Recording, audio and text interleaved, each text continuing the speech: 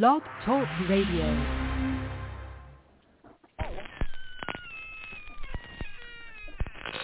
Ladies and gentlemen, boys and ghouls, step right up. Behind this curtain lies a ghastly concoction of delight, horror, fantasy, and terror. Your every wish is our command, your every whimsical desire brought to life. But I'm warning you, there's always a price. Welcome to the greatest show on earth!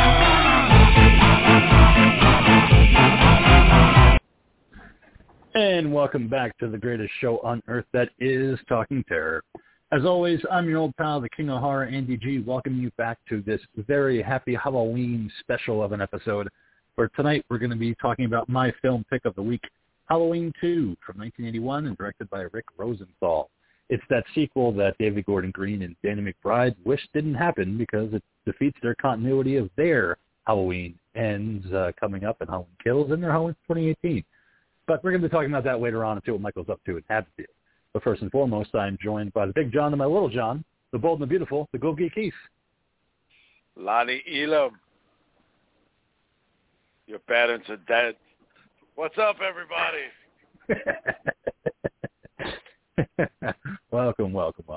We are not going to be joined by the Dean tonight because he's going back in for his third viewing of Halloween Kills with a friend who has not seen it, so maybe third time's a charm, and he'll come back next week and saying he loved it, but we'll find out next week. But we are joined by that psychotic simian, the Mad Monkey, the Prince by Morris Day. Yes, get trick-or-treater with it, Monkey. Yes, keeping it fresh. This is the Mad Monkey broadcasting to you live from the Talking Terror Vault, where we, the Talking Terror crew, will be bringing you a very special episode. Why? Because it is Halloween, baby. So get ready for a bunch of Dr. Dr. Loomis impressions, because it is coming your way.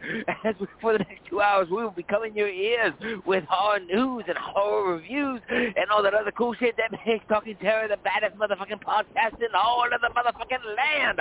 So make sure you listen on Spotify. Make sure you listen on iTunes. You know what? It really doesn't fucking matter because we're fucking everywhere, baby. What's up, motherfuckers? Like AIDS. And the clap. Like a bad scenario disease. Woo! I mean, yeah, there's going to be Loomis impersonations, but also really bad Italian impersonations because there's one Italian person who lives in this town. And his name is Bud. We're going to talk about him later on in the show. Hey, I just want some pizza. Hey, what's up with this Michael Myers guy? Fuck yeah, man. We'll find out why. Pizza. He wants something. Gotta have that but it ain't pizza. Oh, got to go to the hot tub over here. Gonna have some trick-or-treats. Like, all right, Bud, calm down. I need me some finger therapy, baby. Finger licking good. Come on, baby. You know you want some of this Haddonfield sausage. We're in Illinois, baby. Are we? I don't know. Haddonfield Mafia represent. Go get that Michael Myers, that fucking punk. Yeah, we're going to teach him a lesson. Take him out. So we have that to talk about later on. So that's just a teaser because there's going to be a lot more. But since the Dean's not here, I'll be taking over the horror news segment. But before that, Ghoul, you went and saw Dune last week. So how was that? Long time coming, finally released in theaters. So let's talk about it. What do you think? Yeah, listen, it's definitely a part one of something. That much I can say. I'm glad I didn't wait to see it or just watch it on my television.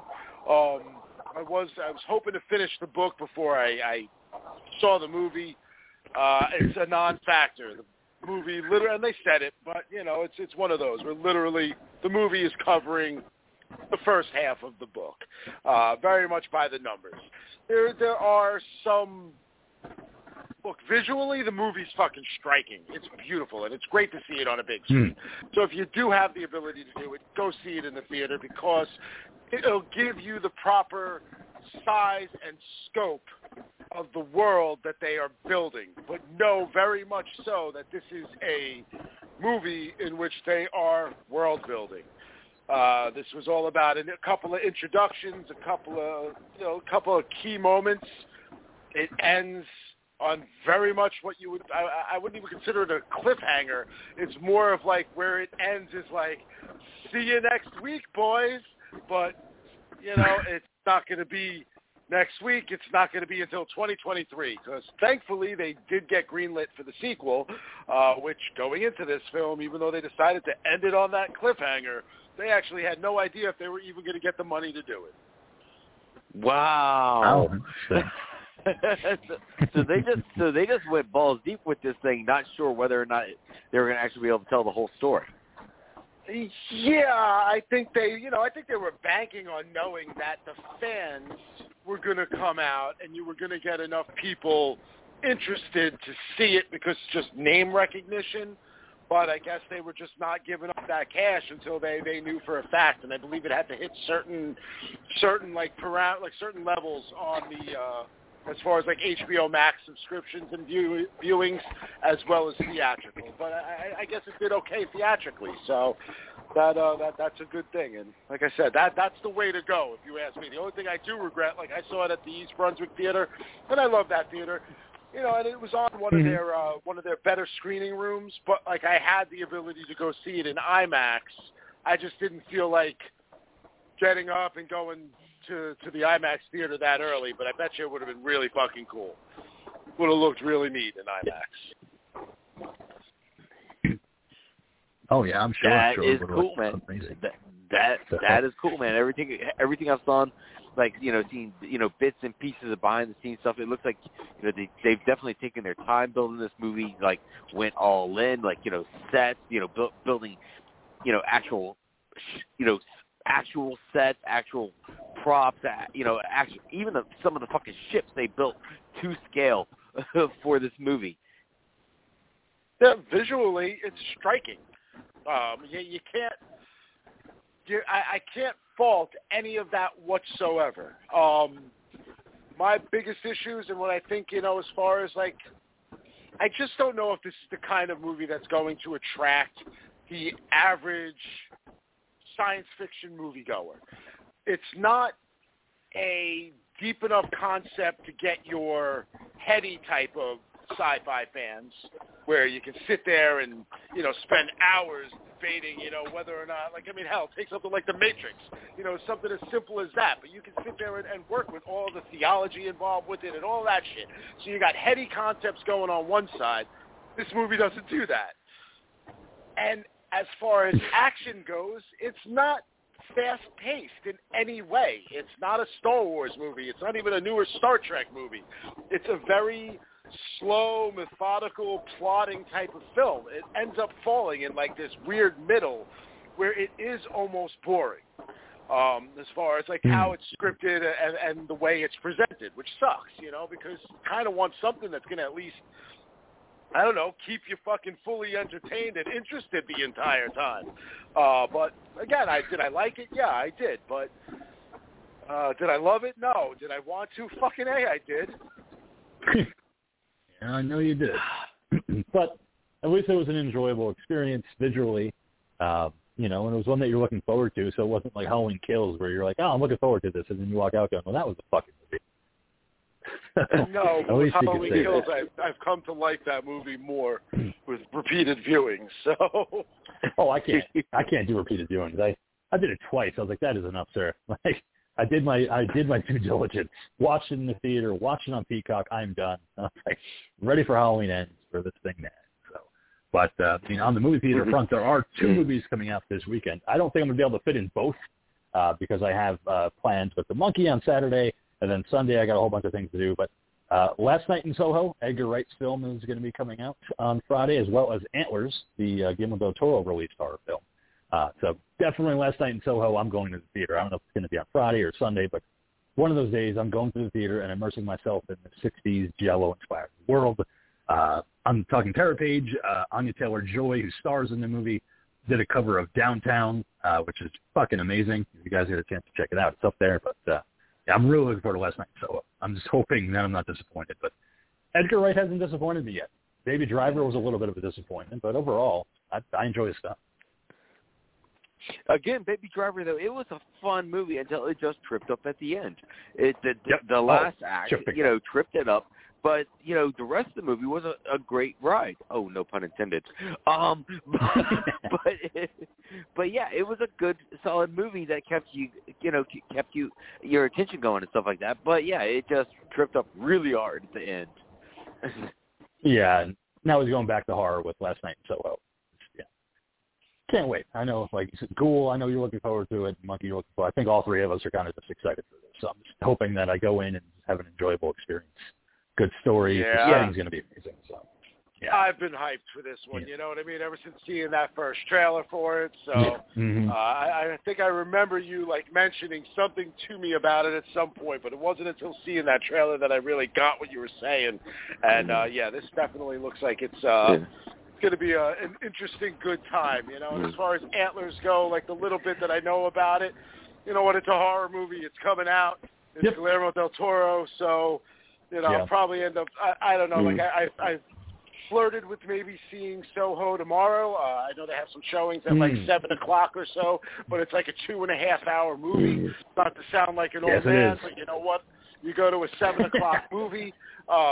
These days, the trailers go for a half an hour, so that means the movie's not starting until 7:30, which means I'm not getting out of there till 10 or so. And you know what? I'll probably just wait till the weekend, and I'll probably do a double feature. Maybe I'll do a Saturday, Sunday, or I don't know. Sunday's Halloween, so I don't know if I can go see anything on Halloween. Now, anytime we talked about the trailer, Ghoul, you were not on the show, so I just wanted to ask you, now that we are talking about Last Night in Soho, how do you feel about the idea of Matt Smith playing a villain, man? Well, I've seen him do it already. He was in Terminator Genesis. Yes, he was. Was he? Yep. Yeah, he was a villain in that movie. Yes, he is. He is the Genesis AI. Listen, Matt Smith, he is, what made him fun as the Doctor is kind of his intensity. It's this, and as the Doctor, it was almost like a childlike whim intensity. You never knew what he was going to do because he was so unpredictable, and whenever he did do something, it was fucking intense, and he's got those dark circular eyes. So I feel like it's easy for him to transition on the villain end as well. He's just as magnetic as a bad guy as he is a good guy. I wish we got more of him as the villain in Terminator Genesis. I mean, we only got a small bit of that, but most of that was done by Jason Isaacs or whatever his name is. I always forget. I don't know. Yeah. The guy just looks like that one dude. He looks like a villain in everything. Even when he's a good guy, that guy looks like a fucking villain. He was in the one Planet of the Apes movie, and it was like, dude, I know you're the good guy, but you're the bad guy, bro. I can tell. Now, it'll be interesting. Since we don't have the Dean here, that means we can talk about wrestling news, because the Ghoul went ahead and dropped some shit on us just real quick about how WWE has released their schedule of pay-per-views for 2022, and I just wanted to say it looks like we've got a lot more Saturday viewings for this coming year, and I'm digging it. I'm liking it because for once I feel like, those of us who grew up watching pay-per-views, whether it's boxing, whether it's MMA, whether it's wrestling, growing up on the East Coast watching pay-per-views, you always get the crap night of shit going on a Sunday, and then you got to go to fucking work the very next day, and it fucking sucks, and you're dragging your ass. So I'm loving that they have more Saturdays available for us this year, just so we can have a good time, have a party, and really, really enjoy the pay-per-view instead of, us three that get together every pay-per-view. As soon as the pay-per-view's over, it's like, all right, I got to get to fucking bed. All right, night, guys. That's you. Yeah. Me and the king end up chatting for another hour, 2 hours. Sometimes we're like, oh, fuck, it's 1 o'clock in the morning. I got to go to bed now. Yeah, I know. It's happened. It's happened a lot. You're the responsible monkey. Yeah, I know. Well, it's because my ass has to be at work at 6 in the morning. I have to be up at 6 myself, but still, I'll stay up. Yeah. No, I got to be early. At work at 6. Well, a little earlier, but still, we're all up at that time anyway. It's not like we sleep till 10 or 11 o'clock, but still. So I'm excited for the Saturday pay-per-views. But last night was NXT's Halloween Havoc, which was awesome because they had Chucky there to roll the wheel. and see what matches were going to happen. So they had a trick-or-treat street match between Mandy Rose and Ellen Gonzalez, who is the women's champion. So now Mandy Rose is the NXT women's champion. Then, of course, Gigi Dolan and JC Jane, my two favorites, the Toxic Attraction. They're now the tag team champion. So I had a good night watching NXT Halloween Havoc. And then previously on Monday Night Raw, we had not Mandy Rose, but Liv Morgan dressing up like Chucky for her match. So she wore a Chucky-inspired costume, which I do have on the Facebook page. So very cool to see the incorporation of horror and Halloween and wrestling. So, yeah, I'm very excited for Toxic Attraction to have the tag team titles because, Monkey knows Gigi Dolan is slowly taking over as my favorite on NXT. And, not so much over Becky, but still, she is quite the beauty. So glad to see that. And plus, she has a Marilyn Manson Sweet Dreams Are Made of These inspired. Can't go wrong with that. Okay. I cannot remember her name right now, man, but you know what? There's some girl on NXT that might be inspiring me to start watching it. That is for sure. Again, who's that? You don't remember. I don't remember the name. At some point I'm probably going to just randomly blurt it out because it'll come to me. But, yeah. Well, yeah, Gigi Dolan made me want to go watch it because I saw her. She was a fiery redhead with a black rose tattoo, and I was like, okay, I'm into this. And then, I started watching it ever since and watched every one. So, I'm a huge NXT guy. It was a lot of fun. They had a lot of Halloween Havoc fun, with the Haunted House segment, so it was a lot of good times. We can talk wrestling all night. I don't want to because we have other stuff to talk about. So, Monkey, do you have anything else you wanted to talk about before we get into horror news? No, man. I just wanted to bring up the WWE schedule and, again, excited about more Saturdays in 2022. Yeah, looking forward to it. I'm not so much a fan of the 2-night WrestleMania again. I kind of want them to just do one. Yeah. I'm good. I get why they did it 2 nights for the pandemic, but we're over that. We're past it. Let's just get back to one night. Yeah, just one huge kick-ass night. Yeah. So 6 hours of pay-per-view. Unless you're going to end your pay-per-view on a cliffhanger on Saturday night, be like, oh, my God, the lights went out. Now we have to fucking watch tomorrow to see how that match ends. Give me something to come back to. But we'll see how they handle it next year, Saturday and Sunday as usual. But, all right, so in horror news, the first thing I wanted to talk about is real estate because we all know we have our places that we want to be, where we want to live, and is it going to be expensive? Is it going to be cheap? Well, what about living in a movie house? That would be fun. Who wouldn't want to live in a movie location house? So located at 1428 North Genesee Avenue in Los Angeles, California, this is the home of Nancy Thompson from the original Nightmare on Elm Street. It's been seen in the various sequels. 3-bedroom, 5-bathroom property is now up for sale in California for $3,250,000. So, fellas, if we look in our change drawers, maybe we could pull some money together and buy that house. Oh, is that all? $3.2 million. Change. Yeah, $3,250,000. That's some change. And you get to live in a Nightmare on Elm Street house. Like I said, I'll just blurt it out. Cora Jade, okay? That's who I'm from. Oh, yeah. Oh, my, with her skateboard. Oh, very much AJ Lee inspired. Very much my type as far as the looks go. Yeah, no, I do like her. I like her energy, very much AJ Lee. But no, I'll stick with Gigi Dolan because she has an ass that lasts for days.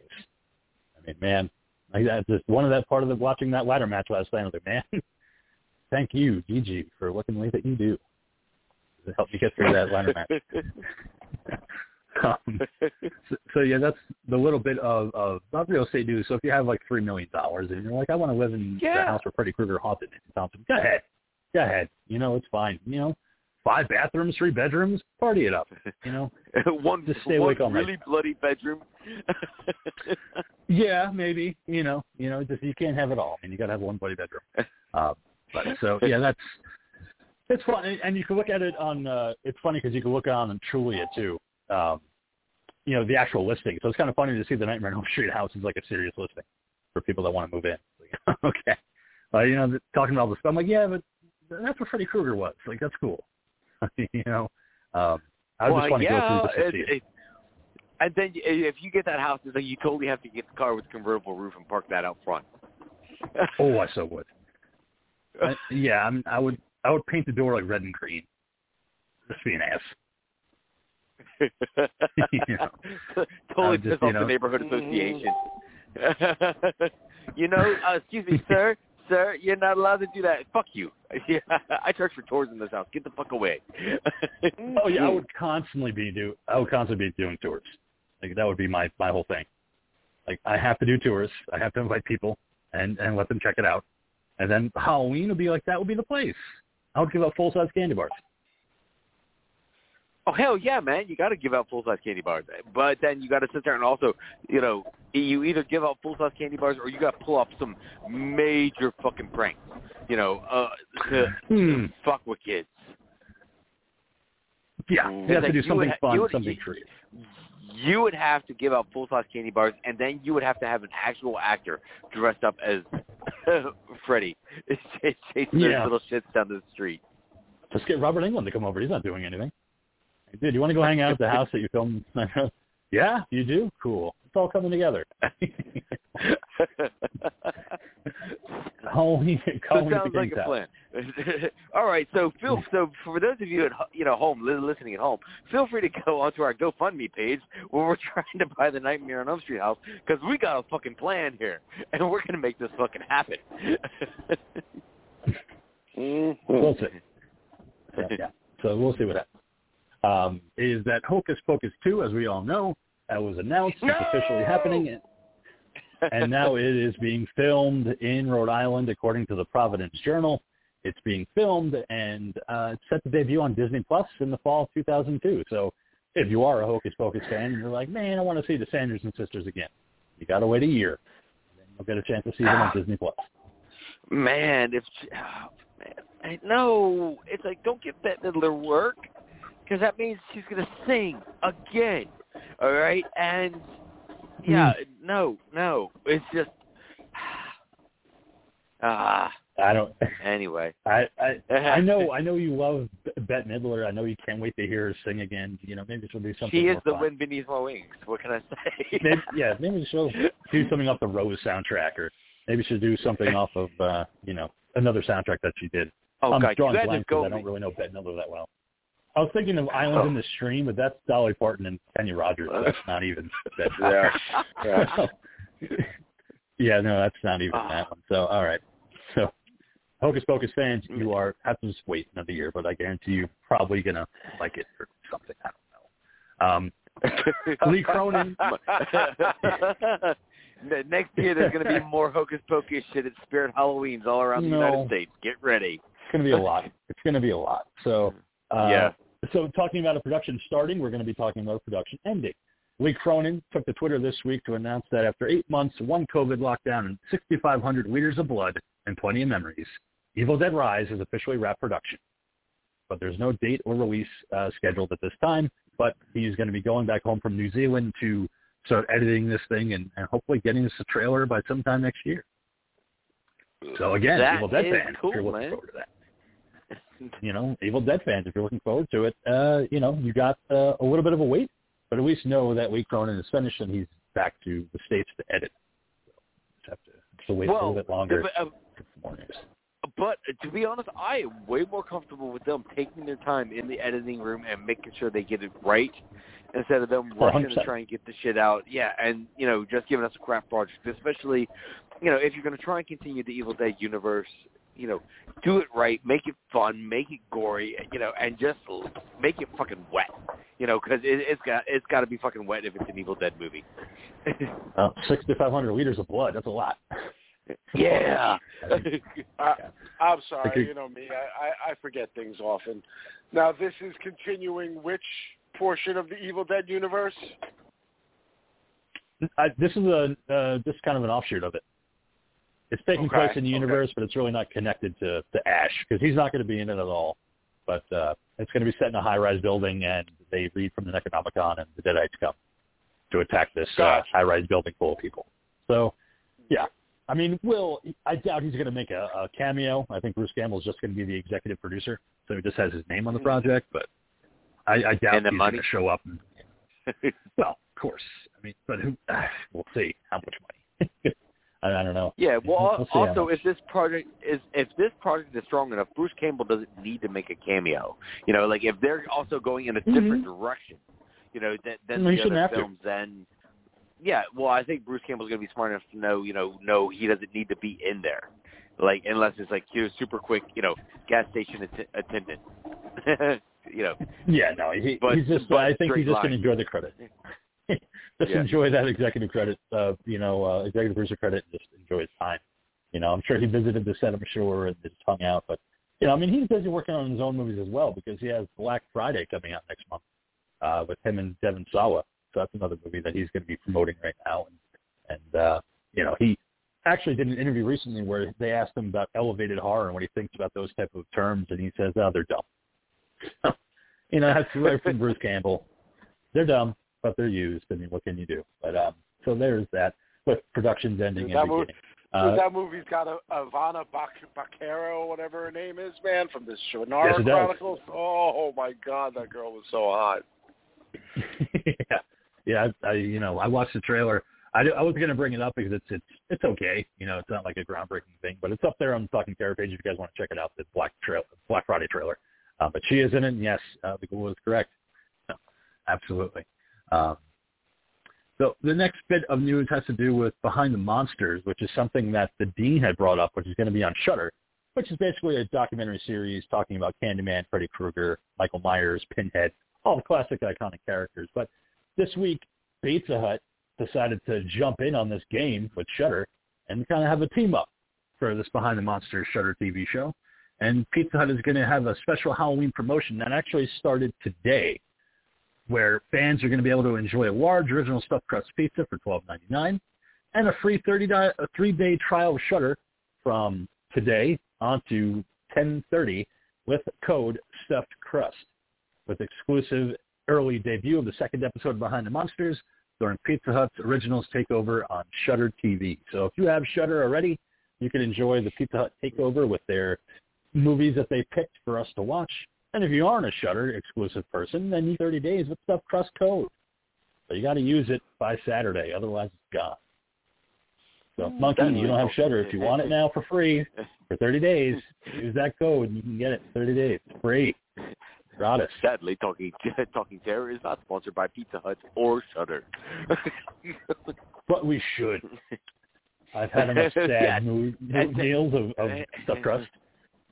Yeah, and also, as much as we pump Shudder on this show, man, we definitely ought to be sponsored by Shudder and Fright Rag. We say, yeah, but yeah, Pizza Hut too. Why not? I mean, I've had enough sad meals in front of the sink eating Pizza Hut stuffed crust. I guess I have my own pizza by now. Oh no, we're not going there again. No. Hey, listen. Just because it's 2 a.m. and I'm drunk and I'm in my boxers doesn't mean I have to eat it at the kitchen table. I can eat it over the sink. That way, if you get any of the toppings in the sink, you can just wash it down. You don't have to pick it up or anything like that. Meanwhile, you're just angrily looking at the ramen packets going, no, I'm better than you tonight. Look at what I got.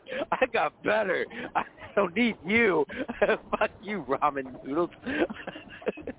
It's like you're in my house. It's like you can hear me talking, when I come home from work and I bring home a better meal.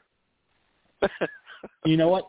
Don't need you tonight, shrimp ramen. That's right. Mm-hmm. Daddy's got his own meal, and it's called a sub from down the street.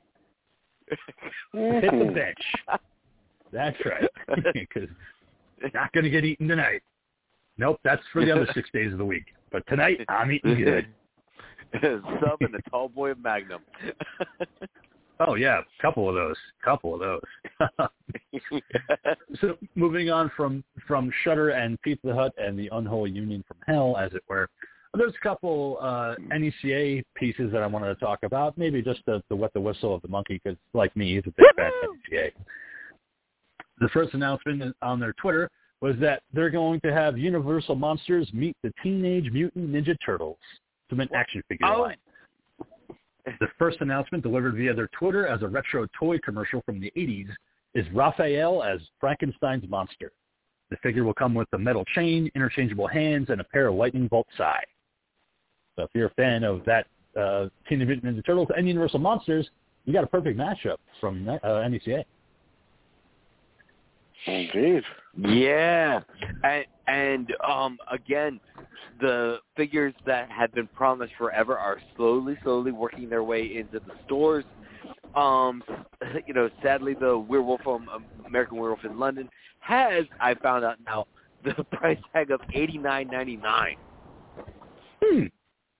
And this thing is huge. Yeah. I mean, if you got the money to throw around and you feel like doing it, you can. I mean, there's been plenty of figures where I was like, if I had that kind of money, if I had fuck you money, I would definitely be buying it. But I don't have fuck you money. I need that money. Yeah. So I have to save it.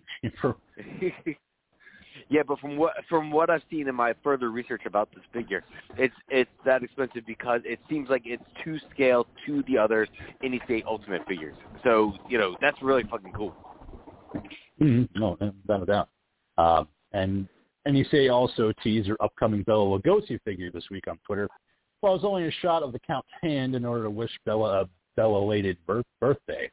You can expect more coming soon as far as what the figure is going to contain, accessories, everything that the Ultimate figures that NECA releases contain. So they have their Wolfman, they have the Mummy, they have the monster, Frankenstein's monster, I should be more specific, and they're also going to have Bela Lugosi soon. So we're going to see that. I'm looking forward to it. That might be one I want to pick up because I'm a huge fan of the Count, and especially that figure that the monkey gave me not that long ago for my birthday, the black and white Bela that I still have on display with cape and all. But yeah, dude, they released some more pictures of the Wolfman figure, but this time they're doing it with the Cheney head, and man, the sculpt on that head is so fucking good, man. I was like, wow, it's so goddamn good. Yeah, it's amazing. So I'm looking forward to seeing what they come up with, what the accessories are going to be like and everything like that. So we'll see. So that's NECA. Let's talk about Monster High, which is a line of dolls for the girls, for the teen girls, for the grown girls. I know that there's quite a few grown women out there that collect these dolls. One of the things I never thought I would actually see, though, is Greta, the gremlin from Gremlins 2, is going to be getting a doll for Monster High line of toys. It's going to be available exclusively through Mattel Creations for $60. The doll comes with a heart-shaped purse with striped face on it, blood red lipstick, and a miniature gizmo. I'm kind of confused because they made it very cute and very kind of whimsical when I thought Greta was just a gremlin in drag. But apparently not according to Monster High. No, she wasn't a gremlin in drag. Remember, she was from the eugenics lab. I thought it was a boy gremlin. When they did all that genetic shit that they did, and that gremlin drank the back shit or whatever, and turned into a girl. Yeah, you had the back gremlin, you had the electrical gremlin that was like the freaking Electro from Spider-Man. Yeah. Mm-hmm. Interesting. I think it was in the first Gremlins in the bar. You had one that was in drag. Oh, maybe that's what I'm thinking of. I mean, I stand corrected. I just thought that Greta, for some reason, was a boy gremlin just dressing up and going, woo, and blowing kisses to people. I thought that would be a lot better as a figure. But, no, she wanted to marry that guy at the end. I don't think she wanted to marry him. Oh, that's right. She did want to marry him. That's right, because she had the dress on. Mm-hmm.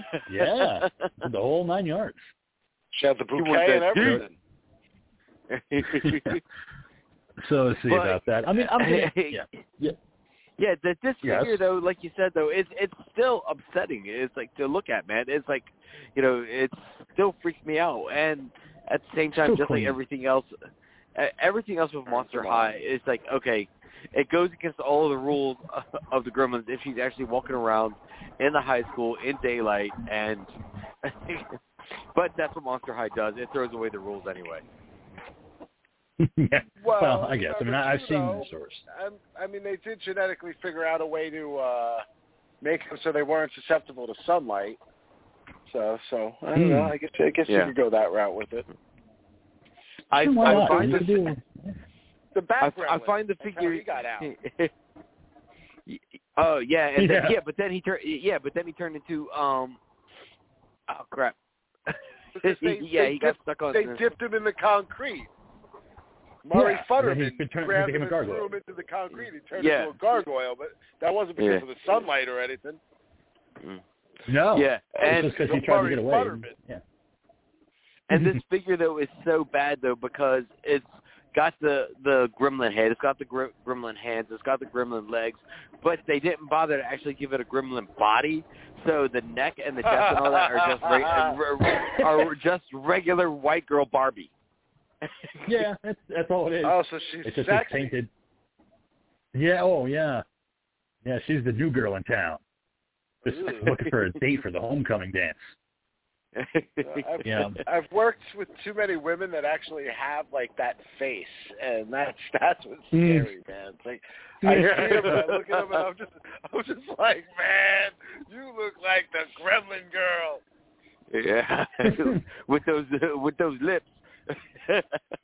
And for some reason, she has a little Gizmo toy that goes with her, but I don't get that either. Like, Gizmo's your enemy, Greta. Why are you carrying around in your purse?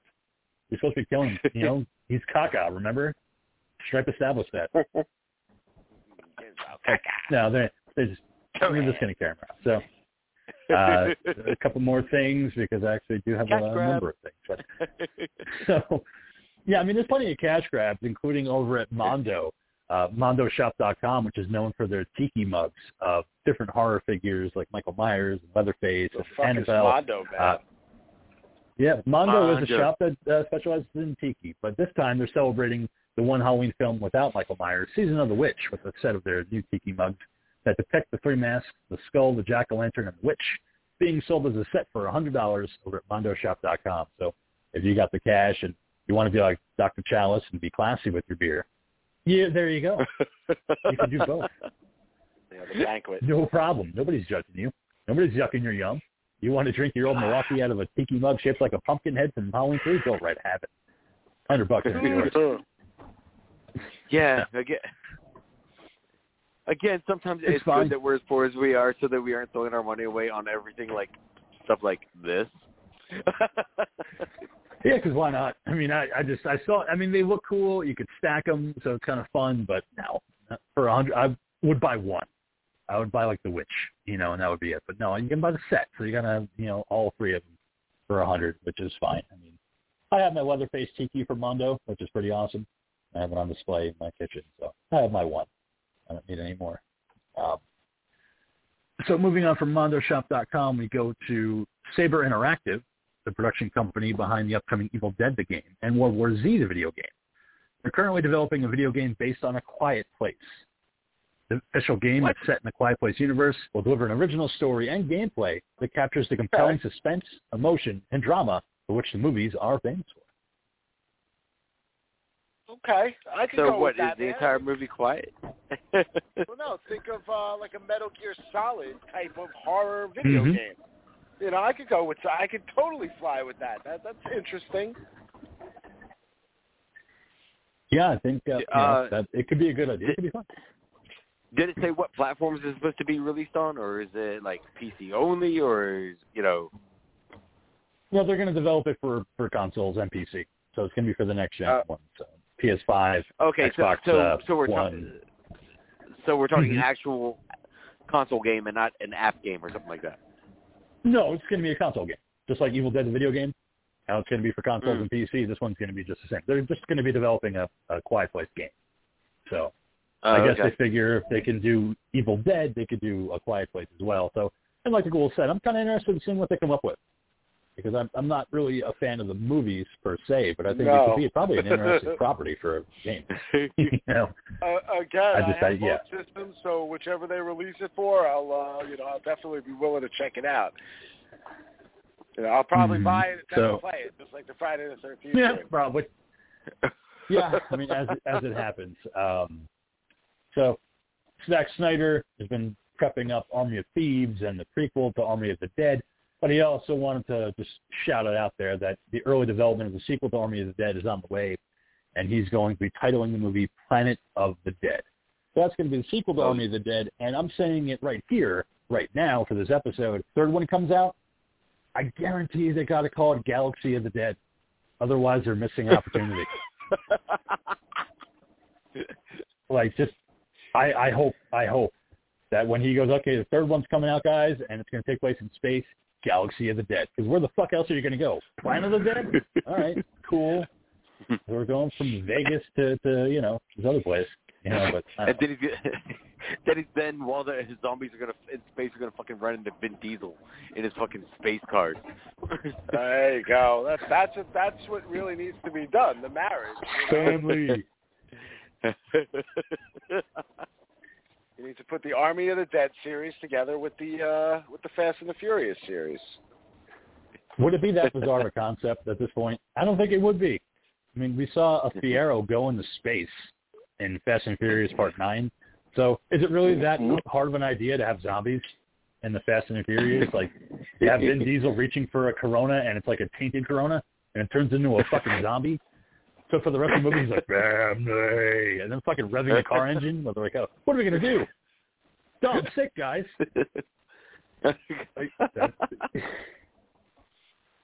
Dawn of the Furious. You sure in the last Fast movie they weren't just trying to get rid of the last Fiero on Earth by just shooting it into space? No, because they actually were like really proud of it. So it wasn't like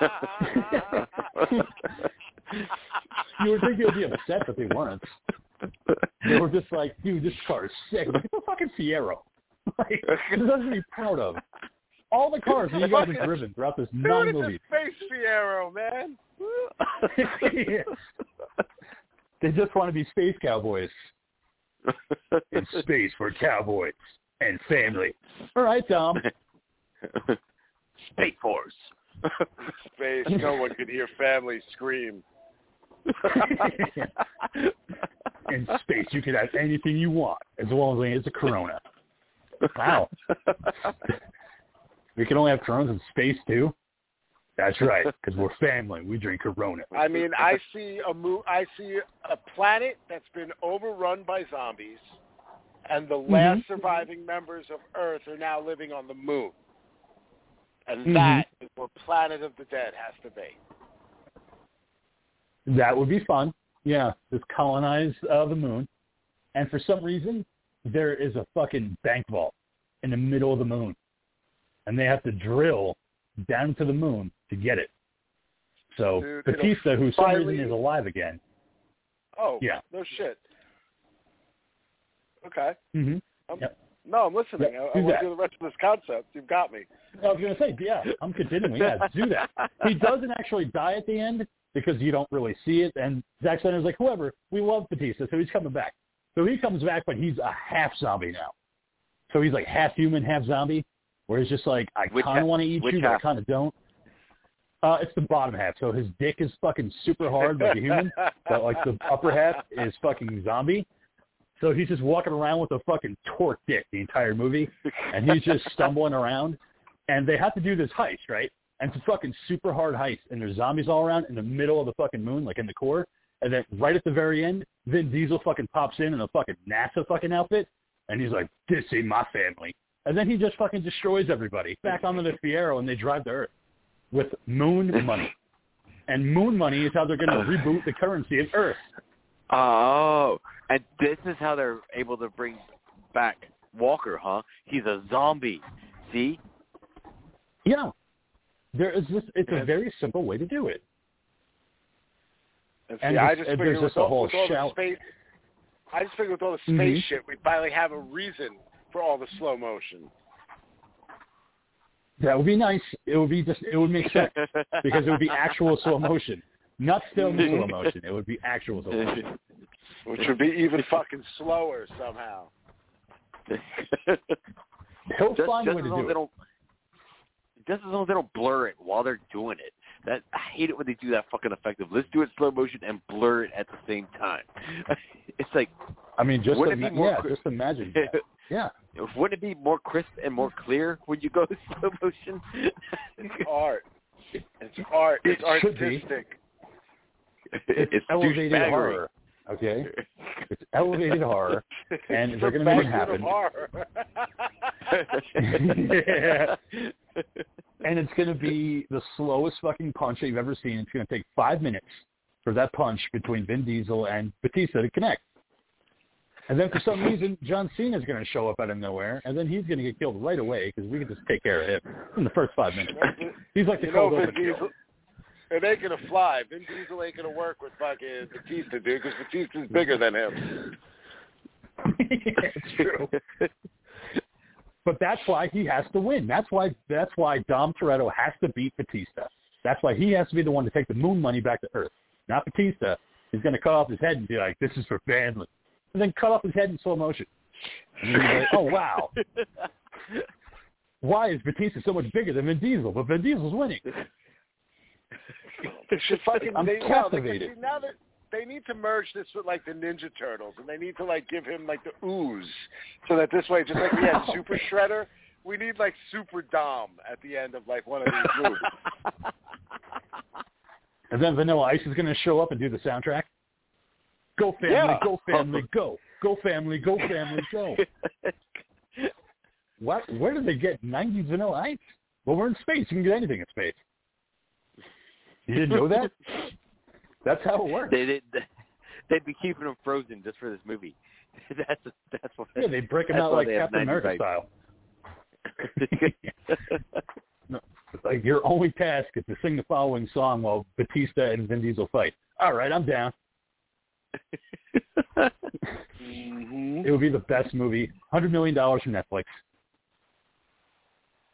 Everybody will watch it. It would be the greatest movie.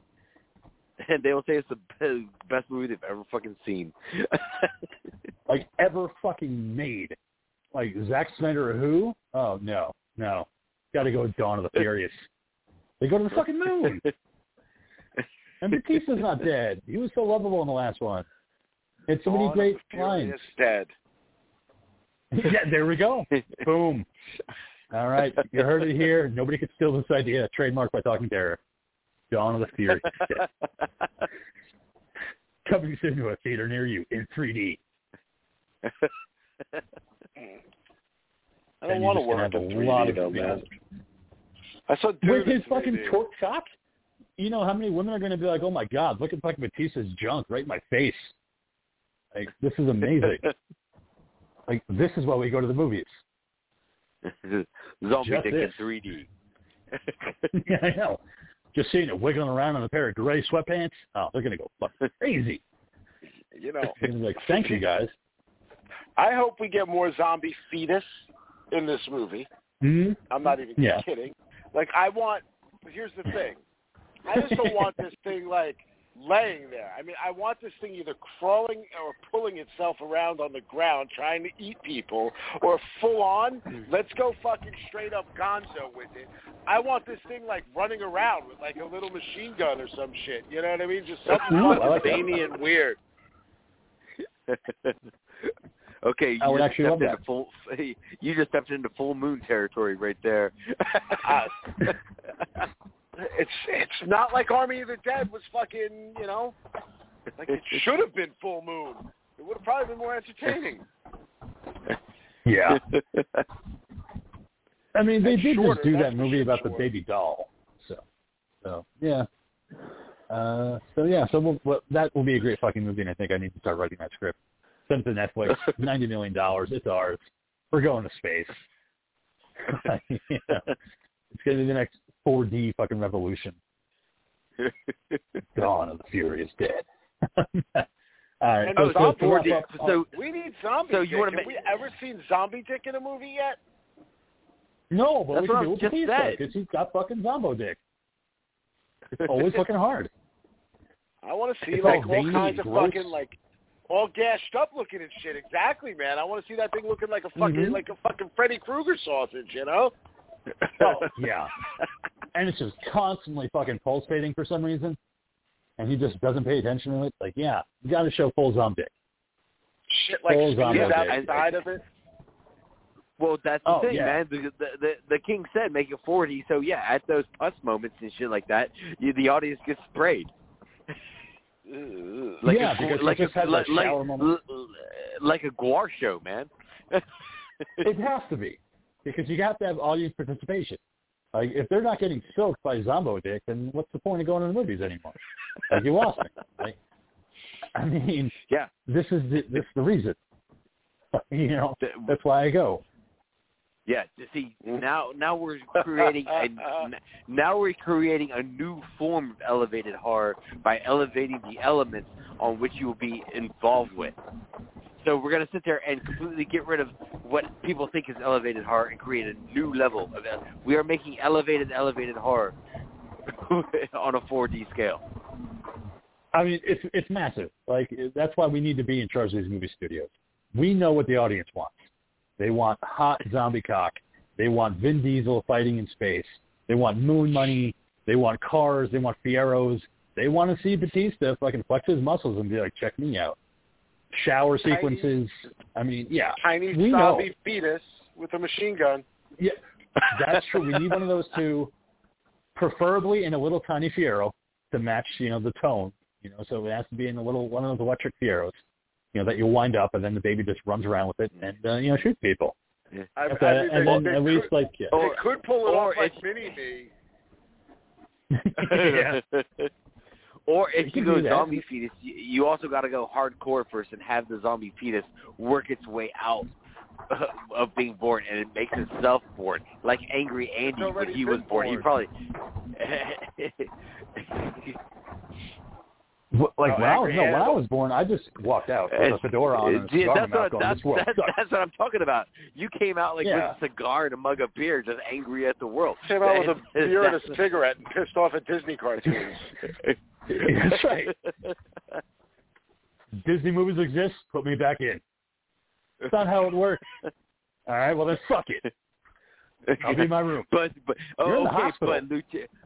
But Lucio Fulci movies exist. Oh wait. Maybe I'll come back out. Okay, yeah, hold on a second, guys. You say Lucio Fulci, I heard about him in the womb. That guy kicks ass. All right, I'll be in the movie theaters. See you guys later. Anybody got an ashtray? Like, why are they so angry? Make it an animated movie. Like the fucking... pretty much, I imagine Baby Andy as pretty much the baby from Who Framed Roger Rabbit. As soon as they yell cut. That's pretty accurate. Yeah. Where I'm just, running crimes out of my nursery. You know what I'm saying here? We got to get boobs in here. We got to get boobs. Big ones. You know what I'm talking about? Where's the diaper? Whoops, I made a boom boom down the change me.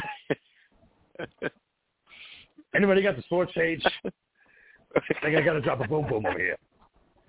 Yeah, I got a 3:00 meeting. I got to be out of here. Oh, the fucking Red Sox. The fucking Red Sox lost again? What the fuck is this shit? I got to stop putting money on the Red Sox. I'm running out of money over here. They're going to take my credit. They're going to repo it. I think every time I hear boom boom, I think Sky High. At the end when they all get dabbed into babies. No, I do remember that. Yeah, excuse me. But yeah, that is it for horror news as far as what I have. So unless you guys have anything you wanted to add, let's get into the movie for tonight. Yeah, let's do it, brother. All right, so Halloween 2 from 1981, directed by Rick Rosenthal. So it picks up exactly where the last film left off. Same ill-fated characters are once again encountering the knife-wielding maniac that they thought they had left for dead. It seems the unhuman Michael Myers is still very much alive and out for revenge as he stalks the deserted halls of the Haddonfield Memorial Hospital. As he gets closer to his main target, Dr. Loomis discovers a chilling mystery behind the crazed psychopath's actions. The scariest night of the year just got a little bit longer because this is more of the night he came home. Woo-hoo! So Halloween 2, over the years, I loved it to the point where I think it's just almost a little bit better than the first one because it delivers on a little bit more of what you want, which is a little bit of the gore, a little bit of the blood. You get more Loomis, you get more Michael, and you get a little less of Laurie, which is always fun. I'm fine with a little less of Laurie Strode. And I saw this movie back when I was 10, and I remembered I rented it because of the cover looked fucking cool. And I'd seen Halloween the year before when I was 9, so I was ready for fucking Halloween too. I was like, whatever happens, happens. And, I loved it from start to finish, having Mr. Sandman open it up and have the whole last time on Halloween. And then you fucking get a flashback where you fucking like, oh, yeah, that's right, it did happen. You got shot. That's fucking, crazy. So you get the whole flashback. And then moving forward with all the characters that you find, there are a lot of problems with this movie. I won't say that there's not. There's plenty of them. Just like with Halloween Kills, there's so many things that you can nitpick about this movie, but there's something special, I think, about the Haddonfield Memorial Clinic. I say it's a clinic because it's very small, not like a normal hospital. That's just dark and desolate, and it's Halloween night, and it just hits all the right vibes for Halloween night viewing. So that's my thoughts on that. Ghoul, what do you think about Halloween 2? So, okay, so Halloween 2, right? Back when I was a kid and I first saw, this movie and obviously, getting into horror, into Halloween in general, I love this film. It's the second movie, and it tells the story. It tells us that, Laurie is Michael's sister, and all of these crazy fucking details that all, made perfect sense, for whatever reason when I was a kid.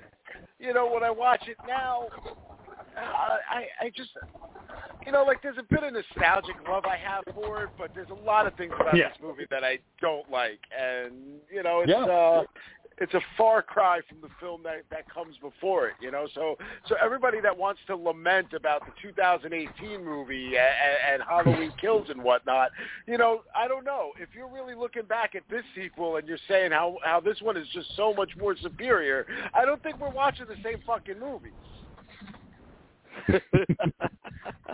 Yeah, especially because they don't even retcon this one in 2018. So it's out of the picture, like I said at the beginning of the show. They do use scenes from it, though. Oh, and Halloween Kills they do. Yeah, they made that mistake. Whoops. Sorry, guys. Actually, that was Halloween 38. Deleted scene. Wait a second. I know that scene. No, we'll talk about it. Anyway, Monkey, what did you think about Halloween 2? This movie is fun. It's more laid back than the original, but it definitely does not have the same feel as the original. It's like, the original one is, pretty much just a great, solid, laid-back slasher to just enjoy, And it was written well. You have the characters all talking to each other. You have the friendships going on between them all, as teenage girls. And this one just seems like definitely a bit of a stretch from the first one. The writing, to me, felt like a stretch, a rush job.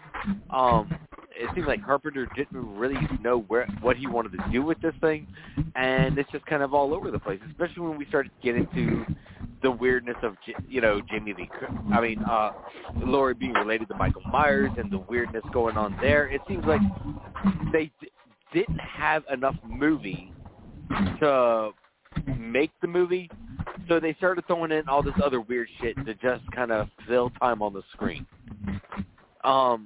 That being said, though, I still have a good time watching this. It's fun to watch, and it's still an enjoyable watch. But, compared to the first one, it's definitely got some flaws. Yeah, and then you bring that up about the script, and it shows that John Carpenter didn't fucking want to do this. Like, he had nothing left to say about Michael Myers after the 78 film. So to have to go back with Universal and write this script, you can tell that he's just fucking bored. Like, he just doesn't really have any cool ideas. And as much as he shits on the fact that he hated making them related, I actually don't mind it, and I actually like it because it gives Michael Myers a purpose as to why he is targeting this particular person after the events of the first one. And even in the 2018 version, it would make more sense. Because if you don't give him something to do, he has no reason to be around. Like, he's just going to kill people to kill people. So I think to ground him like that, I personally like it because it just gives him a fucking purpose rather than him just wandering around stabbing people. But they make that point in Halloween Kills too. You got to remember that. They literally say it. They fucking scream it out. Michael wasn't even going after Laurie. The doctor fucking brought him. So it's. Yep. I much prefer that he's just evil incarnate. You're not even sure if this man is a human being or not. Even just the little things like the mask in the first film, how there's no eyes, it's just black. And then what do they make sure to show you a ton of times in this movie? That Michael Myers has eyeballs. Because they have to make sure the mask is terrible. It's almost as bad as Laurie's wig.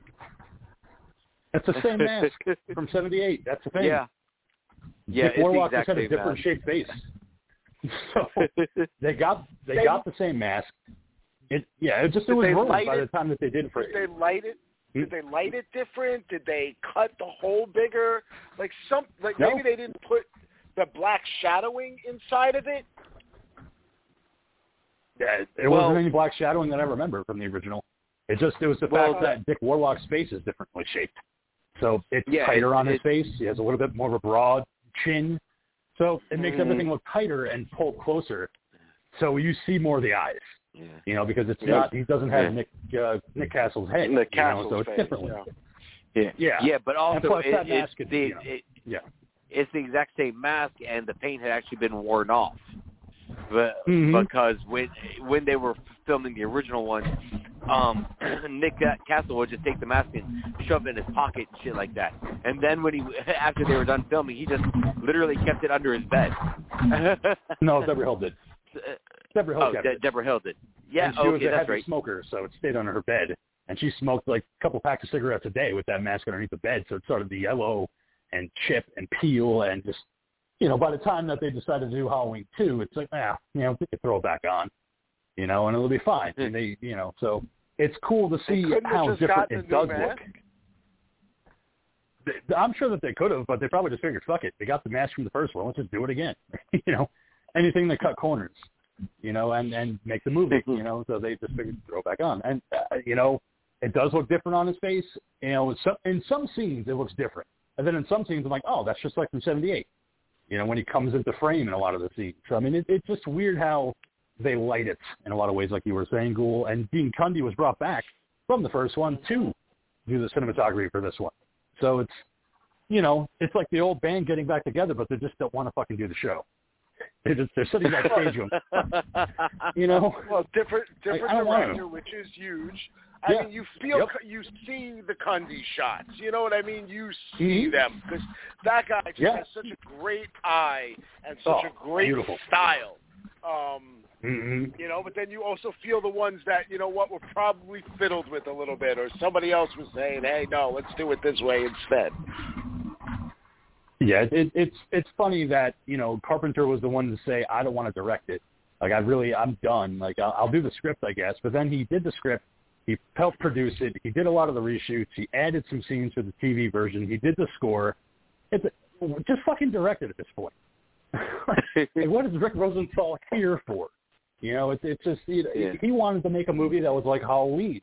And Carpenter wanted to make a movie that was like Friday the 13th. So you saw like a battle of who makes the better movie. And Carpenter, when the blood's in this movie, it's Carpenter. So any type of blood that you see is because of him, not because of Rick Rosenthal. Rick Rosenthal wanted to make a quiet, very subtle suspense movie. And Carpenter was like, fuck it, let the blood flow. They're doing it. Now, before we get, into scene breakdowns and stuff like that, that's the other thing I wanted to ask you about, King, is because while I was researching this movie, they were, like you just said, they were talking about additional scenes that were shot for TV, and then also apparently, Carpenter also shot an alternate ending for the movie. Unfortunately, I wasn't able to find any footage for these extended scenes and the alternate ending. So, just wanted to ask you, because I know you've fucking seen it. Yeah, I have it on DVD. I have the TV version. Yeah. Yeah, I have the TV version. They added a couple of scenes for time, because obviously they had to cut the gore out.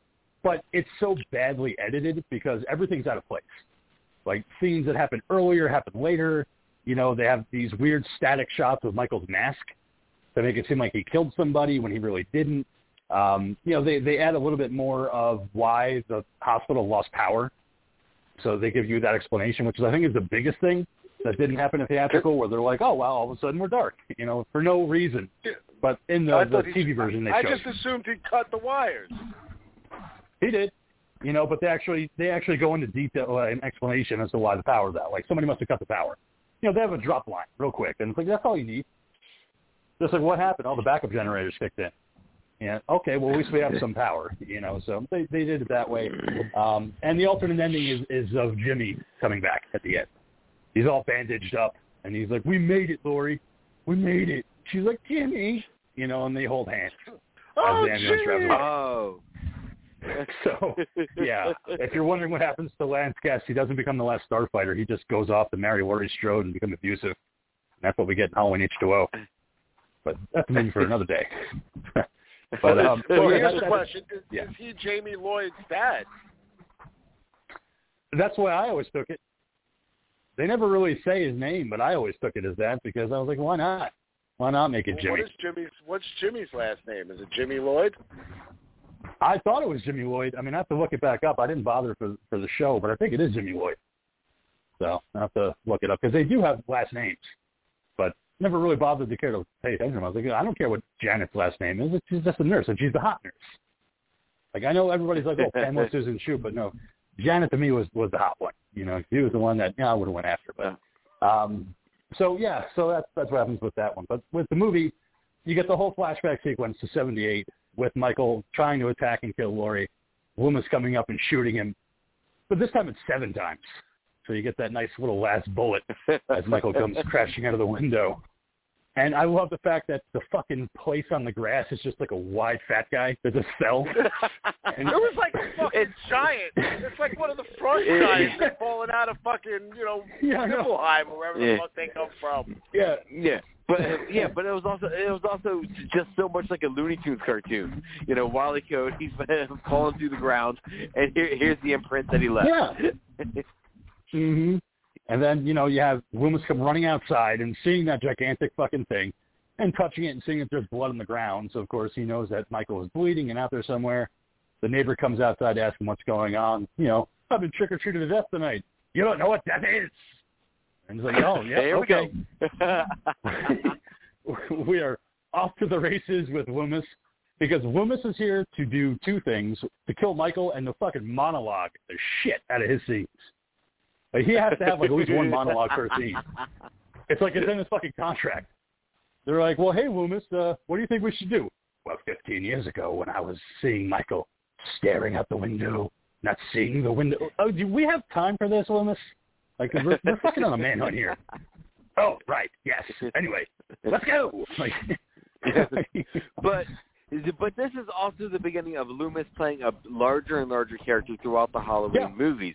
And as the Halloween movies progress, I come to enjoy the Loomis character more and more. Oh, yeah. Just, the pretty much, Ahab and Moby Dick kind of thing, of just him going around trying to get his great white whale and just all of the trial and tribulations he's had to go through to do this. And yeah, this is also the movie where he starts losing his shit with Michael. Like, I know he goes full blown in part 5, where he's just drunk and screaming at Jimmy Lloyd the entire time. But this one, it's like you can see that he's getting fucking worn out, and he has so much to do in so little time. Where is he, Jamie? Tell me where he is. Why are you protecting him? Like, oh God, how much did you drink? Damn. This one, I'm getting drunk. He's only having a couple of sips. Yeah, so we have Michael kind of stalking the back alleys of Haddonfield after being shot a couple times, whether it was 6, whether it was 7, we don't care. But we have Loomis running out to Sheriff Brackett. I shot him 6 times in the heart. This isn't a man. Like, he's like, all right, dude, calm the fuck down, first of all. Don't fucking talk to me like that. Get your ass in the car, and we'll go look for him. You probably didn't shoot him anyway. Like, what the fuck ever, dude. Like, it's fine. Yeah. But it's great to have Brackett back. But at the same time, Brackett, he goes between... Brackett goes between, you couldn't have hit him 6 times, it's fine, we'll find him, to, you know what, you fucking let him out, you dickbag. Like, what? I let him out? I'm here hunting him down, dude. No, you let him out, that's what happened. Yep, sticking to that story. Like, okay, dude. Yeah, I love how I love how the cops are sitting there fucking riding them. And they shot him 6 times. You're like, yeah, probably fucking missed all 6 times. Just the streets of looking through the streets of Haddonfield for Michael, and then you get the John Carpenter edition of Alice from across the street talking on the phone to her girlfriend. Hey, what you doing? Family's out of town. Michael sneaking into the Elrod house to take their knife. Poor old Mrs. Elrod trying to make a ham sandwich. You want mustard? You want mayo on your sandwich, Harold?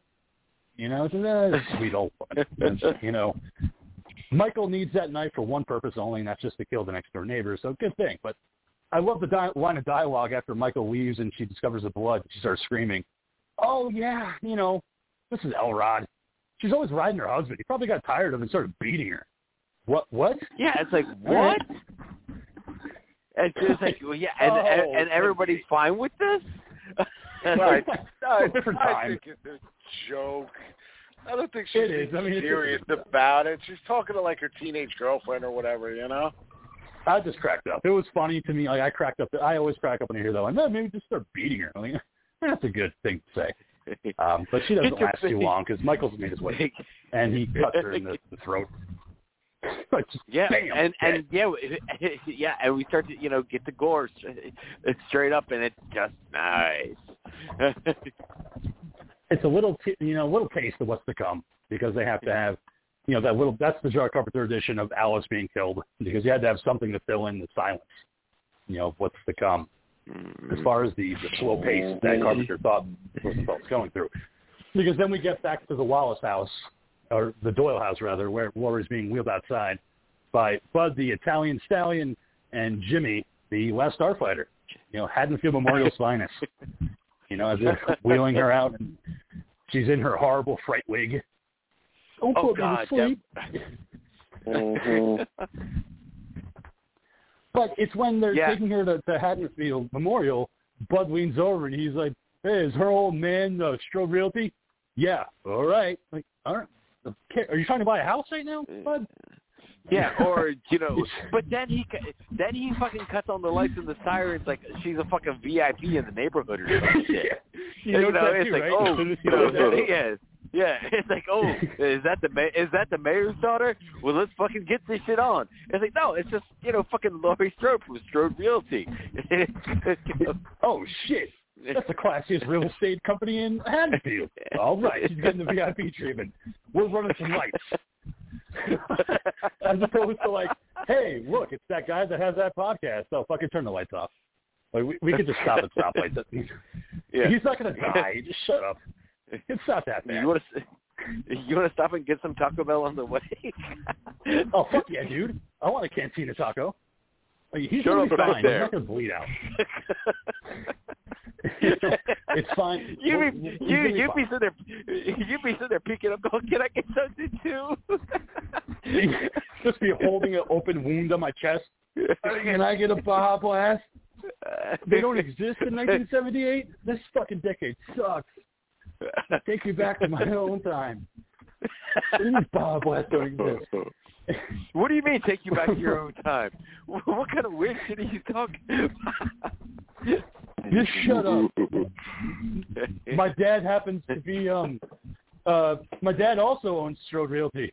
It's not my last name. Oh, shit, let's go. Woo! Go right down the road. But I also like how this movie sets up the urban legend of the knife in the apple, the blade in the apple. Love it. Because that poor fucking pirate kid goes into the parking lot, and then you just see him drop the ice bag, and that fucking blade's in his mouth. That was Carpenter and Hill trying to set up Halloween 3. So they were trying to put like a little Easter egg in there about what's to come for the kids on Halloween night. Oh, so, really? Yeah. They were trying early on to get that thing going with kids and Halloween and urban legends and, razor blades and apples. All right. So they tried to – but I love the level of just nonchalance that Nurse Jill gives them. Oh, yeah, go to fucking room 1, man. Like, we are busy right now. In case you didn't notice the VIP, Laurie Strode's coming through here. Oh, my God, it's Laurie Strode. Laurie Strode? Like, everybody perking up when she gets wheeled in. It's Laurie Strode. Yeah. We know. Yeah, we saw her on the news. Meanwhile, kid with fucking apple and a razor blade, sitting there fucking bleeding out his mouth. They're all like, yeah, fuck off, kid. Well, it's also poor kid's like gagging his own blood. It was an urban legend that kind of started circulating in the early 70s. Yep. So I'm sure Carpenter and company totally loved it, and it was something to use on that. I found it totally hysterical, So and also you got to remember too, Carpenter originally, his whole entire vision for the Halloween series was an anthology style story. So the fact that we were coming back to Michael Myers, that's not where he wanted to go with it. No, I know I saw stuff for Halloween 3, so I love that movie. And the fact that the mom was, so super fucking chill about, their kid, getting ripped up by a razor blade. She was just like, would you just stop talking and just put some damn ice on it? Just fucking chill. Yeah. Me, I'd be losing my fucking shit, if my kid was going through that.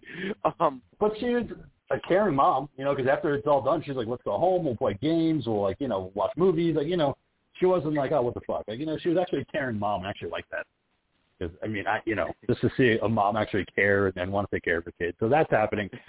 In the TV version of this. Cared like that. I do. I wish. My mom would be like, what the fuck did you do, you fucking idiot? Like, uh-huh.